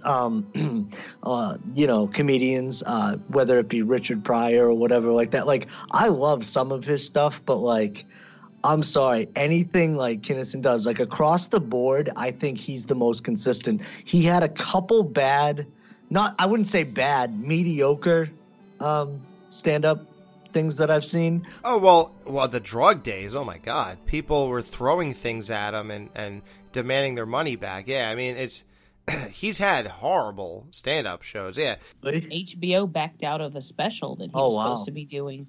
Okay, yeah. And it's funny, all that oddly happened before this. Oh, it did? Oh, yeah. By the end of the 80s, Sam Kinison's reckless behavior was turning off fans and media outlets. He was commanding lower fees for gigs, and in 1988, Sam was even dropped by his talent agency. His third album, Leader of the Band, sold poorly, and HBO backed out of a planned comedy special. The performances started to suffer. People started throwing things at him, demanding refunds, and it was at that point that something had to change. The trappings of success, how far he fell from grace. He was doing stuff that just wasn't, it was a shadow of his former self. It was almost like a guy who wasn't that talented doing a Sam Kinison impression. Even Kinison couldn't deny that his lifestyle was killing his career. In 1990, he began attending AA meetings, and publicly, he was claiming sobriety. It's hard to go clean and sober. It's hard to get up on that stage once you've done it intoxicated, but he kept trying, and he really did give it a strong shot. It was insane, dude. Like, he has stories about walking into parties and, like, you know, guys were doing, like, inch-long lines of coke and stuff, and then when he walked in the party, oh, look who's here, look, and then, like, they dragged coke about, like, a foot long across the table, go, all right, man, yeah. And then, you know, and he's like, well, you know, everybody expects me to do this, I'm that guy, so I'm not going to let them all down, so he would actually do it. And then he would tell stories about how his heart was racing like a hummingbird. Yep. You know, and he was like, oh my God, please just let me live through this night and get to the... And as soon as I feel... I'll never do this again until I feel better. That's what he used to say. Reminds me of Farley, too, a lot. If you're talking about it. Well. Yep. So, yeah, he lived the rock star life, and that was the whole thing. And that's, like, what I'm attuned to. Like, that's what I kind of gravitate to. That's what I identify with. And I feel like... And he's the perfect guy for this show because this is like a rock star show to me. This is like a badass show. It's not like some goody two show. You know, right. It's not obviously not the Cosbys, and it's even more than Roseanne in that sense. It's even darker and more, just less family oriented. I would say that I that's a good comparison to Roseanne, but this is more like over the top cartoony aspect of a real life sitcom. And then if you're looking for a guest appearance, then yeah, like get Kinison for that because that's exactly his personality. Yeah. He's over the top. He's in your face. He's controversial. He's like. I don't know. Not all comedians are the same, but yeah, man, I agree. Like, this is totally my style. It's just so ridiculous and offensive, yet so true at the same time, which, like Jamie was saying too, you got to have that darkness in you to, to get to the comedy. That truth. Yeah, for sure. It's great to see him come full circle and show up on a show he was supposed to, headline. Yeah, that's cool, man. Yeah. Hello, Mother. Well, you're home a trifle late, dear. Oh, yes, I know. Regrettable but necessary. I had to stop on the way home to soundly thrash a bully who was making lewd and suggestive comments to some female school chums. Oh, Mother. When will men realize that the delicate flower of womanhood must be allowed to bloom in freedom? You're such a fine young man. I knew it would pay to breastfeed you till you were 9. Like, why are you having him come off as some, like, hoity-toity kid with a sweater wrapped around, tied around his neck and all this other stuff and glasses, yet he just got done beating the crap out of a guy who was talking dirty to girls? It kind of goes together, but then it kind of, like, I don't see him doing that, though. It's to just have him a dork and how beating up a bully factors in. I guess that just highlights that he's. I don't even know. I'm know. Confused. now that I'm talking about it, I'm even more confused. But I like how we're talking about that instead of the idea that he was breastfed till he was 9. I think that's what we should be focusing on here. Oh my God. Do you need any money, dear? Oh no. I could never take money from you. You and Father have given me the greatest gift of all, the gift of life. Would he feel it if I kicked him? No, but for a little extra cash, I could give him your dog's face. Would you take an IOU? Not from you. Like, is that real? You could? A guardian angel could turn my face right now into a dog's face if whoever's watching us is not happy with me. Mm-hmm. So Kelly comes home from college, of all places, which is weird. Why, Jamie? Because she flunked lunch in high school. And much like Jamie, she is frigid. Right. We know our own. If pleasures of the flesh muddy the thinking, then that explains a lot, because she just has a glob of mud in her skull. At this point, right? I mean... Oh, Budrick. You look fabulous. You really must be popular with the ladies. Well, I've broken a few hearts, but gained some good friends. And you, dear sister, are you still frigid? Yes, but pleasures of the flesh muddy the thinking. Now, why is Bud asking her this question at all, especially in front of their mother? Like, do normal brothers, even nice ones or whatever they're supposed to be, do they ask their sister if they are partaking in sexual pleasure? Like, I don't understand that. Well, I assume it's supposed to be the opposite of him calling her a slut, which he does all the time. However, it doesn't fit in with his character here because he just got finished complaining about how men treat women. Right. Yep. And so it doesn't seem like, I don't know, it doesn't fit. Like, if that's truly how he was, then he wouldn't be asking her if she were frigid. You know, he would, it just doesn't fit. But, you know, obviously it's just supposed to be the opposite, you know. Why is it called frigid? That seems like there's something wrong with you. Doesn't frigid sort of seem like you have some issue? It does imply that. You know, you're icy, you're cold, you're vehemently and adamantly against it. So yeah, it does actually imply that there is an issue. Like you have a thing. It's not that you just haven't done it. You know, it's just that you have an issue. So well, hey, can I get back to this whole butterfly thing again? this butterfly effect? No, because here's my thing, right? What would you guys classify this as? It's like an alternate reality, right? Well, without Al and his interpretation of it. But yeah, okay. Yeah. But at the same time, it's Kinnison refers to it. He goes, "No more time travel for me. Give me the runs." So now I'm thinking time travel. So now, does that just imply that he went back? I think it's just bad writing. I agree. And honestly, Dan, I didn't even catch it. Yeah, me neither. Until you just said it. So yeah, I don't think anybody did. Good call. Yeah, that's just something that kind of went under the radar and nobody really thought about. It's pretty amazing that you caught that, actually. Yeah, he says no more time travel for me. It gives me the runs, and I'm like, well, okay. So does that mean that they start over time without Al existing? Is that what this is saying? It's just I'm confused by the whole thing. The only way it's not sloppy writing is if Sam Kinison is basically implying that he's done that before and he doesn't do any more time travel stuff because it gives him the runs. And it's not necessarily referring to what he's doing right now with Al. That's how that line would work, and it probably is how he meant it. Yes, but pleasures of the flesh muddy the thinking. She's right, you know. I saved myself for marriage. Oh, come on!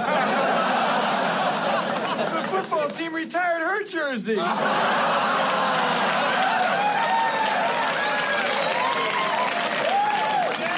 What kind of guy would marry her if she wasn't putting out? Now, speaking of these two chicks with this new sexual thing they're doing, turns out Peg saved herself for marriage. Why? Because Al isn't alive? Like, why did the football team not retire her jersey in this world just because Al isn't in existence? I know. I mean, because it's pretty clear he's not the first one to get at her. Right. So, I mean, because they ended up together. So I don't imagine he was the impetus for her having such a reputation. Yeah. Like, maybe, you know, fate or God knew that she would eventually have a horrible sex life, so he gave her a wild youth prior to meeting Al. And since God knew that Al would not exist, he figured she doesn't need to go through all that in order to experience a normal sex life at any point in her life. I guess that's one way to look at it. I don't know. Another is, oops. Another mistake, just like time travel. Yeah. And then again, we got to remember this is just Al's version of what life would be like without him. So. Well, that's true too, and like any man, he loves to imagine that without him, there would be no sex. Mm-hmm. Well, there was hardly any with him, so. I saw Mommy kissing Santa Claus. It's Daddy! Family! Daddy! And who walks in singing, I just saw Mommy kissing Santa Claus?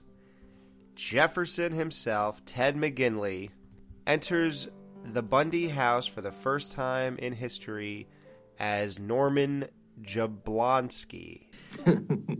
It's so funny, like Dan said on the last show, if you really didn't watch these in order and you saw this episode in the midst of season, 6 or 7 or 8, you'd be like, oh, that's weird. I wonder why they have Jefferson, why they swapped husbands.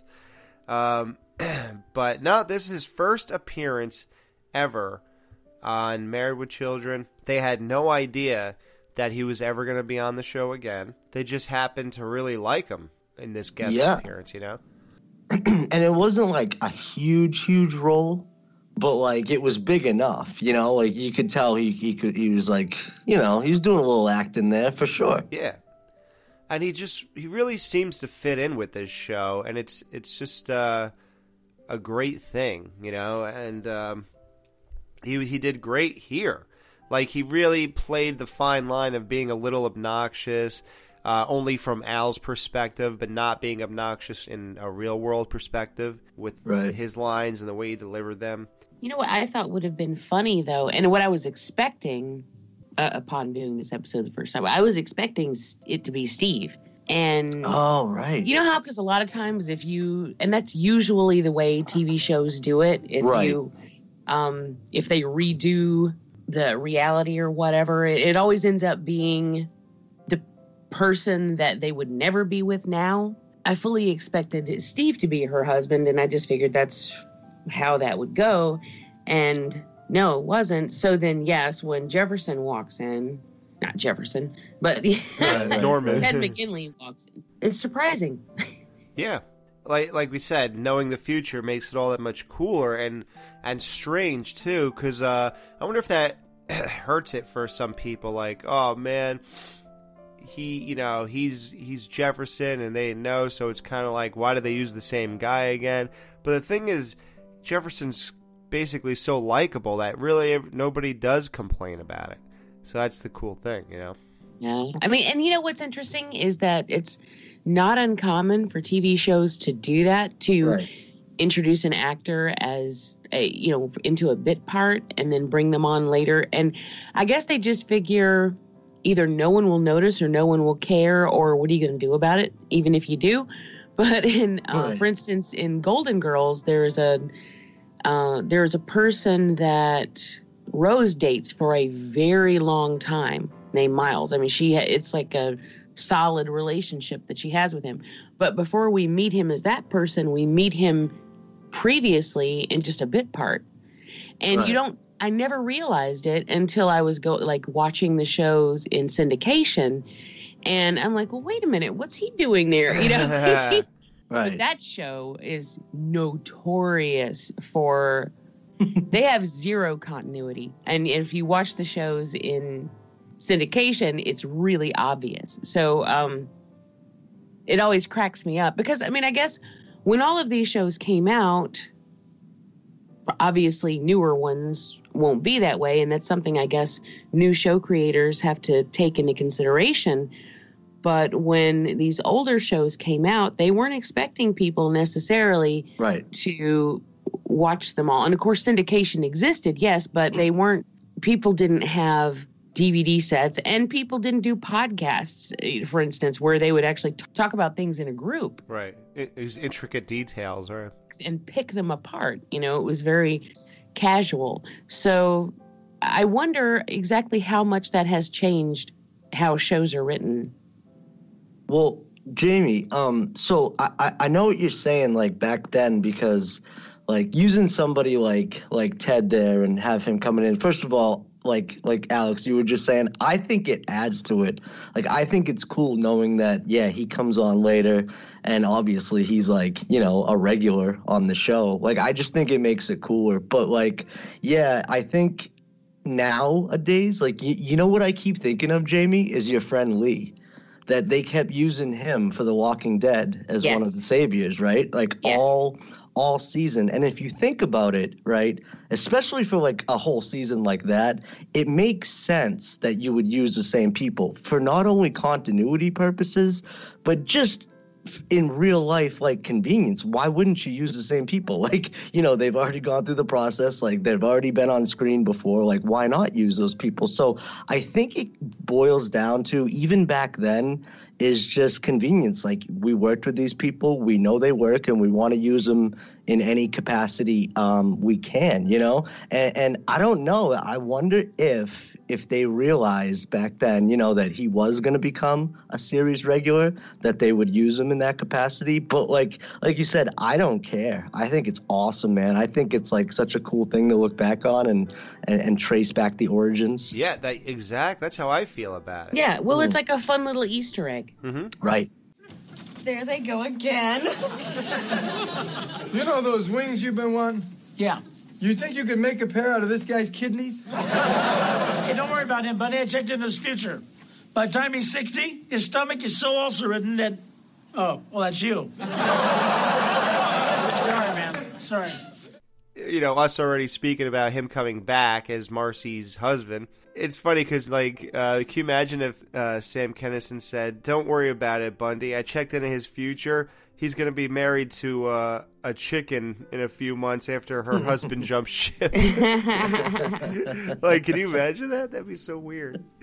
Now, at this point, were they aware that Steve was going to eventually be leaving? Yeah. Or were things just tumultuous at this time? Or did that part was already in motion? Yeah, supposedly, as we guessed, somebody sent us a message about it. Supposedly, exactly as we guessed it, the 976 Shoe episode, that they wrote that as the starting point for Steve's departure.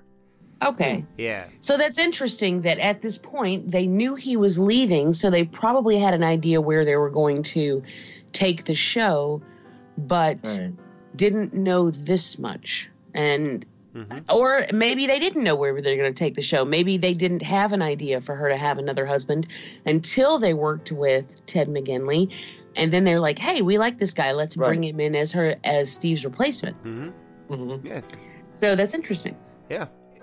I can't even wait to get to that whole part. But it's funny, we have we're going to have to finish out season 4 with nobody as the husband. But that's cool too, because Marcy dates around, and that's pretty funny too.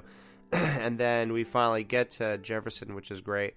Oh, by the way, dear, I didn't have a chance to finish the Christmas cookies. I had a run-in with a shoe salesman today. There she goes, she's leaving them. No one can resist a shoe salesman. I was only trying on shoes for a couple of hours, and he barked at me. He was a rude, smelly, uneducated little man. Imagine a grown man selling shoes for a living. But let us remember the old adage, I lamented I had no shoes until I saw the man who sold them. I think it's actually a Helen Keller quote, and she said, "I cried because I had no shoes until I met a man who had no feet." Wow, that's crazy. I never even realized that or knew that. So basically, don't bitch. Because someone's worse off than you are. This from Helen Keller, who, she's basically saying, like, "Hey, I felt sorry for myself until I found somebody worse off." Who's worse off? Like, seriously. And if they are, how would she know? Yeah, and how'd she know he has no feet? Does she go around grabbing people's ankles or something? That's it, dude. It's gotta be, right? It has to be. Hey, do you guys know why Helen Keller fired her maid? Why? She left the plunger in the toilet. toilet.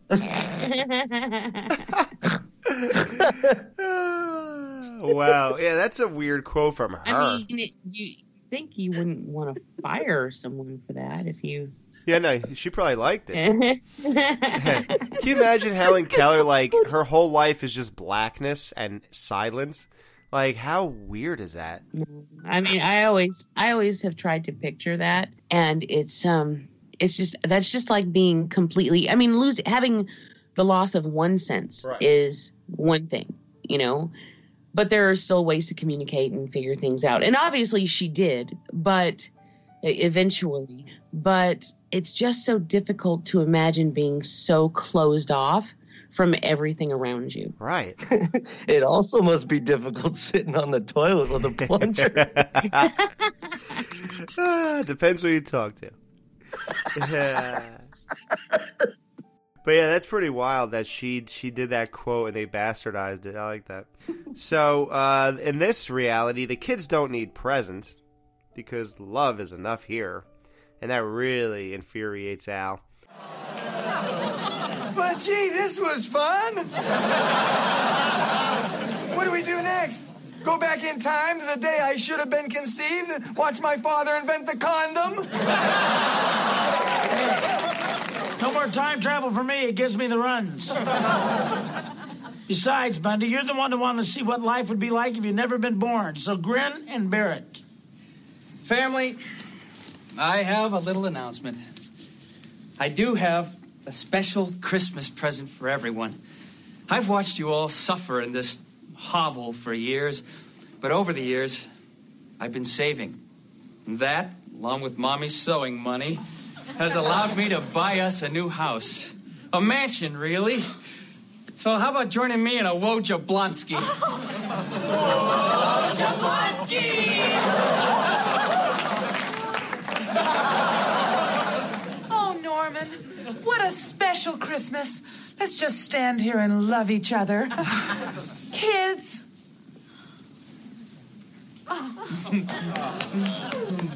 I love you. I love you. I love you. I love you. I love you. Now that's the straw that broke the camel's back. I'm sorry, Bundy. I failed you. I was supposed to show you why you should live, but I can't think of one darn reason. I'll never get my wings now. And you know what kind of woman you get in heaven driving around a 78 Pinto? The same kind of woman you get down here driving around a 78 Pinto. Pintos are little cars. Tiny. Little bitty dinky cars. Pintos are ridiculous. Isn't that the thing that Wayne and Garth were driving around in Wayne's World? Is that the Mirthmobile? I was thinking they had a Gremlin. Did they not? I mean, I don't remember. I haven't seen that in a long time. Yeah, but... it looks similar. If you got to spew in this. Spew into this. How about when Sam Kinison walks over and pinches Peg's ass? How awesome is that? Like, you can just do whatever you want. Yeah, he's just the worst angel ever.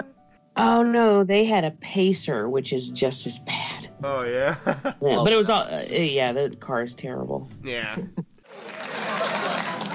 Wait a second. I want to be back with my family. Why? Look at them. They're happy. Not a care in the world. You think I'm going to let that happen after all the grief they put me through? I want to live. Bundy, are you serious? That means I'm going to be an angel. I'm going to get my wings. I'm going to be a real angel. That's pretty interesting. Like, George Bailey decided he wanted to live again, and It's a Wonderful Life, because everything around, and that this is a true description, like the way they did it wrong and said, we see what Al's neighborhood would be like without him. In It's a Wonderful Life, that actually was the case, and he went around all of Bedford Falls, and everybody was in just a worse position. Like, every one of his friends, his wife was like an old maid. The kids didn't exist. It was just a very dark, lonely world. Potter took over, and it was called Pottersville instead of Bedford Falls. His brother died because he wasn't there to save him. Right. A lot of things happened. to make this, and that's why he wanted to live again. And in this one, Al just wants them to be miserable because everyone's thriving and happy, and they're going to have a nice house pretty soon, and this and that. And Peg has a good-looking husband now who apparently has a good job, So it's all like it's very different. The whole spirit of it is this wrong. Yet they're living in the same house. Right, yeah, exactly. Yeah. Now, have you guys ever thought about that, like played that out in your head, like what life would be like if you didn't exist? It's a real narcissistic thing to do, so I only did it twice or 200 times. But like I remember when I was a kid, I used to imagine myself dead in a coffin at my wake and like picture everybody crying, and I was like, yeah, that's right. And then some guys would start playing a beautiful song on his guitar with a bucket on his head. Yeah, he's gonna play that at my wake. Well, I was gonna say, like, I really have never pictured that my absence would have that much of an impact. Well, now it would with all these shows you've done. Oh man, that's too big of a rabbit hole. I can't go down that. I can't. Oh, just because. I look today on YouTube. I get an update, like a monthly update, and it tells me how many minutes were listened to. So, oh my God. Yeah, so like 62,000 minutes of people's time would have been spent another way. And we could have butterfly affected, changed the course of their entire lives. Like, they might have just shown up somewhere else or been doing something else and ended up in a different situation and saw someone or bumped into somebody that would turn out to be a bad ordeal or whatever. Like, it's weird. We have affected lives just because of doing these shows, But first, I'm going to go take a look at my ex-wife.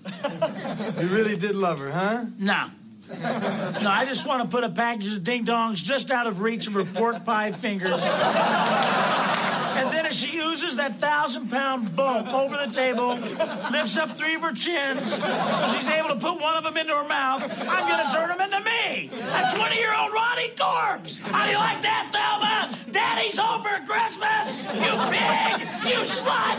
Take a bite of this shampoo.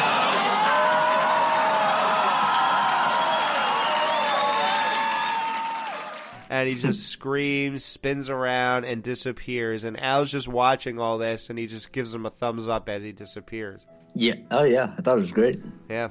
You just feel like you saw something really cool, something special, and He's either going to leave or turn into Wonder Woman. Oh, is that what she did to become that? Yeah. It was a lasso. But yeah, he came in so hot that it was nice to see an equally awesome exit. So when I met Ted McGinley in 2014 or 15, I had a whole discussion about Married with Children and this episode in particular because, it was his first appearance. And he told me that it was great hanging out with Sam and all this other stuff. He was a great guy, but he said the first day of filming, Sam actually didn't show up. And, everybody on the set of the show was like chickens with their heads cut off, running around. What are we going to do? Was this a huge mistake? Oh my God. He already built up the reputation in the late 80s of, HBO canceling, all these other things, and, people demanding their money back, So they just figured it was that kind of a deal. And remember, this is very late. 89. So Sam was already cleaning up around this point. That's why he kind of did so good on the show. But, nobody really knew. He, I'm sure fell off the wagon quite a few times. But he said that to make up for not coming in that day, the next day that he did come in to shoot his scenes, that he, catered in all this amazing food, all these great drinks, this and that. Got everybody little gifts and this here and there. So he said he made up for it, apologized to everybody, showered them with all this stuff, and they went and shot it, and everybody loved it, and it was history, So that was really pretty cool. Hey guys, want to represent the Married with Children podcast? go to tpublic.com, TEEPUBLIC.com. Just go to the search bar and type in Married with Children Podcast. They have everything you need to rep your favorite podcast: tank tops, long sleeve shirts, baseball t-shirts, crew necks, hoodies. They even have these in kids sizes, phone cases for all different styles and sizes, laptop case, stickers, wall art, notebooks, mugs, pillows, tote bags, travel mugs, you name it. They got it all, guys. And for great prices, go to tpublic.com for all your Married with Children podcast representational needs.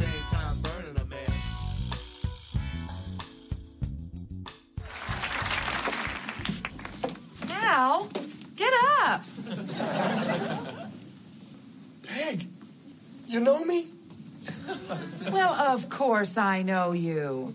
Why do you think I didn't help you up? Al does the whole thing that happened in It's a Wonderful Life. The Peg, you know me? And then she goes, because that's what, when George Bailey, when he was on the bridge and he existed again, the cop pulled up on the side. He goes, Bert, you know me? He goes, do I know you? So that was pretty cool. They tied that in. Yeah. And by the way, in the Beavis and Butthead parody, It's a Miserable Life, Butthead wanted to live again because the world sucked without him, he said. And meanwhile, everybody was better. Everybody, like, the neighborhood was doing better. All his friends and associates were happier with their life. Daria, her whole image of men was not ruined, and she had a boyfriend. and to Butthead, all that sucked. So that was pretty cool. Bud, quick. What's more important, love or money? Well, money, Dad. I can always rent love. Kelly, quick. What's the color of an orange? No multiple choice? You mean just straight off the top of my head? Don't worry about it, Pumpkin. Peg, bake me some Christmas cookies. Drop dead, Al. All right. I get the audience, and Al can hear Sam Kinison in heaven. Okay, heaven, I'm back. Open up the gates. What do you mean, where's my badge? It's in my luggage. They lost my luggage? Ow!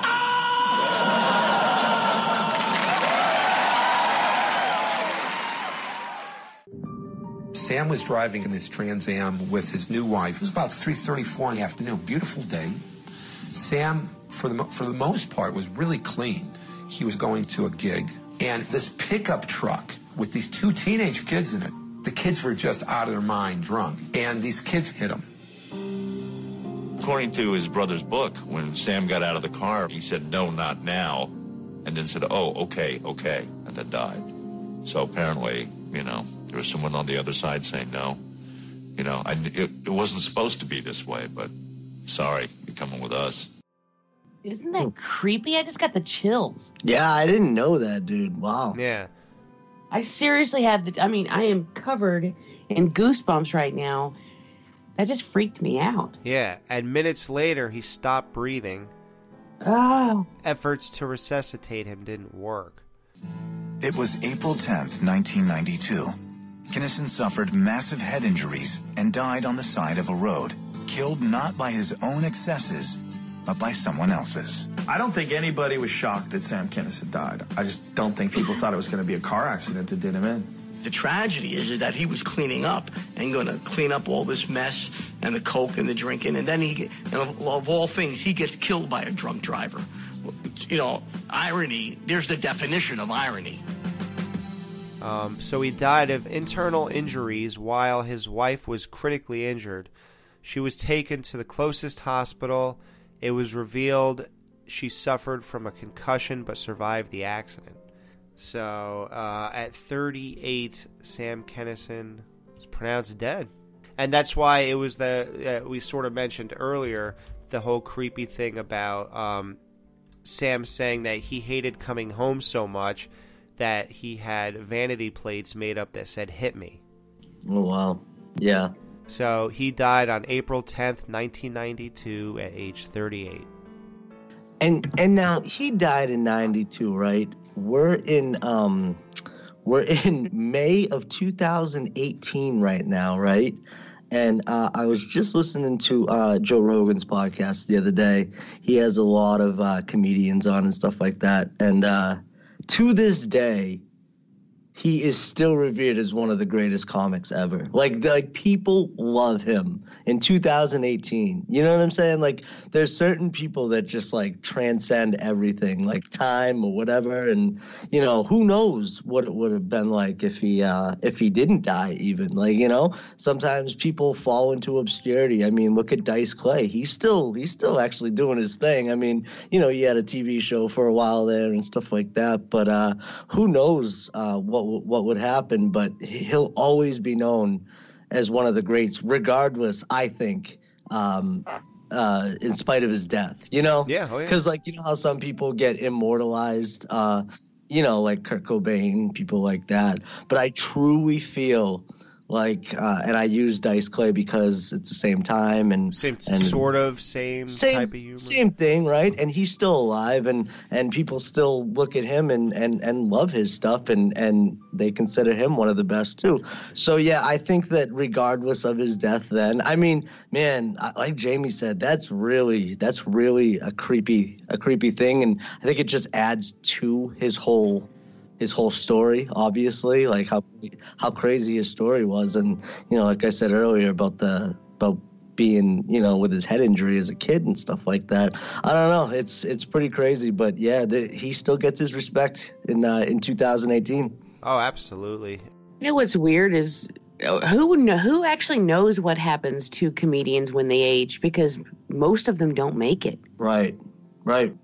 I mean, George Carlin is one of the oldest ones that I know. George Burns, maybe you have to be named George. I don't know. But most comedians just don't make it that far. Like Chris Farley, John Candy, Richard Pryor, Belushi. John Belushi, you know. Mm-hmm. Steve Martin's still here. Steve Martin's still here. Okay. Yeah, Eddie Murphy's still here. Bill Hicks is gone.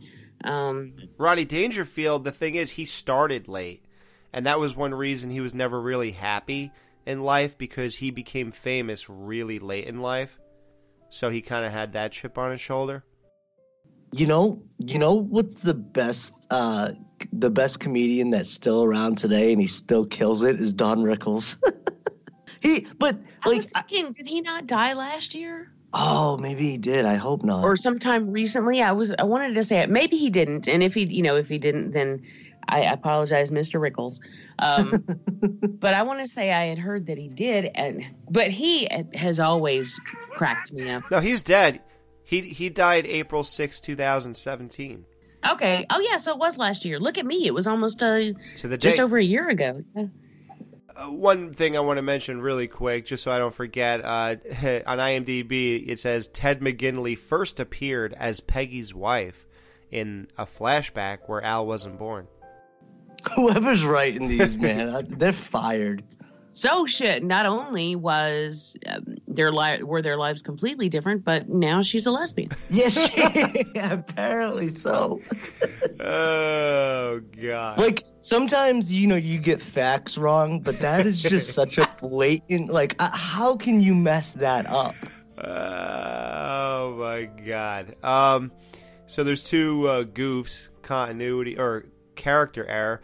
Just before Al gets shocked, you could see that his tool is nowhere near the light socket. I actually looked at that. I don't even know if that's true. I didn't rewind it 40 times, but I remember looking and I thought it was near one of the bulbs. Maybe they were saying his penis was nowhere near the light socket. His tool. When Al gets up from laying in the snow, he brushes the snow off his hair. When he and the angel go into the house, there is snow in his hair again. Ugh. I don't know. I'm so glad that we don't focus on those types of things when we do our show. Sometimes the things that people pick out as mistakes, and I'm like, what? Yeah, these are dumb mistakes. I'd rather listen to our show than read this stuff. And one cool thing is that outfit Sam Kinison was wearing in this episode, that was actually what he wore on stage. Yeah. Oh, yeah. Well, he always looked exactly the same. Right. Well, until he went to his rock and roll Sam era. Remember that? Like in the 90s? It was the bandana now, and then the black trench coat. And it was a little bit more like trashy looking. Axl Rose-ish. Yeah. Which is funny because I was watching, I just reviewed The Wraith on Cinema Beef. And there's a character, I don't know if you guys know that movie really well, but there's a character, I love that movie, but there's a character in that movie called Augie. And he wears a bandana and this long duster coat. I basically referred to him as, I forget the something version of Sam Kinison, because he also wears a half shirt, which Sam Kinison does not, thankfully. Thank God. But yeah, just picture that ensemble for a moment. Guys wearing a half shirt. Wow. Well, just stop right there. Guys wearing half shirts. I don't get it. I never did get it. I don't know. Yeah, I don't get that. But anyway, yeah, that was... That's cool. The bandana Sam Kinison is often the one I actually picture when I think of Sam Kinison in my head. Clearly because I made that joke when I was doing that podcast. But, you know, I don't know. I mean, but there's also the beret Sam Kinison. And at one point he had shorter hair. Still not short, but shorter. And I always picture him as having basically being a fat Axl Rose. Yeah, I guess he is. He has the worst hair, too. If you look at Axl Rose today... Maybe he is. Ah, yeah. Good point, yeah. It's literally Kinison, yeah. Well, if you guys want to see more about him and you have Amazon Prime, there's Sam Kinison, Why Did We Laugh? Sam Kinison, The Scream Continues. I have a DVD of his. I have the CD, Have You Seen Me Lately? That was pretty good. Great stuff. My wife, she sat down. I didn't think she'd be into it. She liked it, though. He gets into some really good stuff. We played a little bit last week. You know, the whole, why do you live in the desert when there's no food here? That whole bit. It's just great. I love Sam Kinison. I loved doing these two shows. And, you know, these are definitely, this is the longest show we've ever done. And this is, you know, we've done two-parters on this podcast before. And even then, they don't last this long. So we knew this would happen, even though last week's show wasn't as long as, you know, it was only an hour and a couple minutes. But we knew that this second half would be longer. We didn't want to have like a 4-hour podcast, you know. So. Yeah. Alex, I also want to say, too, in terms of this, you know, being a Christmas episode, it's really hard to keep things fresh every year, I think, in terms of, like, watching different things and mixing the old stuff. You know, I try and switch it up every year, though. Try and get some new movies in, whether, you know, like, and we do the same thing for Halloween, too, right? When you get watch lists going and stuff like that. But this was never a part of mine, but it undoubtedly is going in the rotation now, because first of all, too, it's like a half-hour sitcom. I mean, in this case, it's an hour or whatever, but it's so fun and it's so different from a lot of the stuff people were doing with Christmas, like we said earlier. And it's just a nice take on it, man. And it's funny and it fits the show perfectly. I mean, you know, it just has balls and like I said, it's hard to mix it up. And a lot of the Christmas episodes are kind of the same, where they have this really feel good, you know, thing at the end, and which is great, but it is nice to have a counter to that, you know, because even though, like, at the end of this, it's still, you know, a happy ending, it still follows that formula. Oh, yeah, nobody feels bad at the end of this. Yeah. Yeah, exactly. But it's in Bundy fashion, you know, and it's got that tone to it. So this is definitely going in my yearly Christmas rotation now, man. I loved it. Nice, dude. Oh yeah, now it's time to rate it, I guess. No Ma'am will be right back to wrap up this week's review. Be sure to join their Facebook group page for all the podcast news and updates. Be sure to subscribe to them on the Apple Podcast app and please leave a review telling them what you think of the show. To subscribe to their YouTube channel, just go to channels and search up Married with Children podcast. Now they're available on the TV Time app. Go to your app store and type in TV Time. Join their Patreon and support your favorite podcast with a small monthly donation. You can email them at marriedwchildrenpodcast@gmail.com. So I guess we should rate it. Are we giving it 5 bowls of flushing, 4 roids of throbbing, 3 nose hairs waving, 2 starving children, or 1 untouched wife? Jamie. 5 bowls of flushing. Woo! Yeah. I totally agree. 5 bowls. This episode is awesome. Hopefully it's not the same bowl that Helen Keller's going to sit on. Oh my God. Great. Yeah, me too. 5 bowls of flushing. Classic episode. Yeah, just classic, iconic. I'm so glad they had Sam come on. So the first half was so great. Second half, great. It's just like, it's the perfect Christmas special, especially if you're a fan of this show. You know, we've said everything there is to say, I hope, about this. I'm so glad we went all out. You know, we only do everything once, unless we might do a commentary later on. But so it's good to go all out on everything we do. Hopefully, if you're a big fan of this 2-parter, you're totally fulfilled with this show we've done for both of them, and it could become something you listen to every December, and that'd be fun to do. You know, relive this through the podcast if you watch it every year too. That'd be cool. Yep. So, guys, sad to leave this episode, but we have to keep moving on. So, we are going to review Who Will Stop the Rain next week. When a rainstorm causes a leaky roof, penny-pinching Al fumbles as a handyman where he tries to fix it himself. Merry Christmas, Bosco.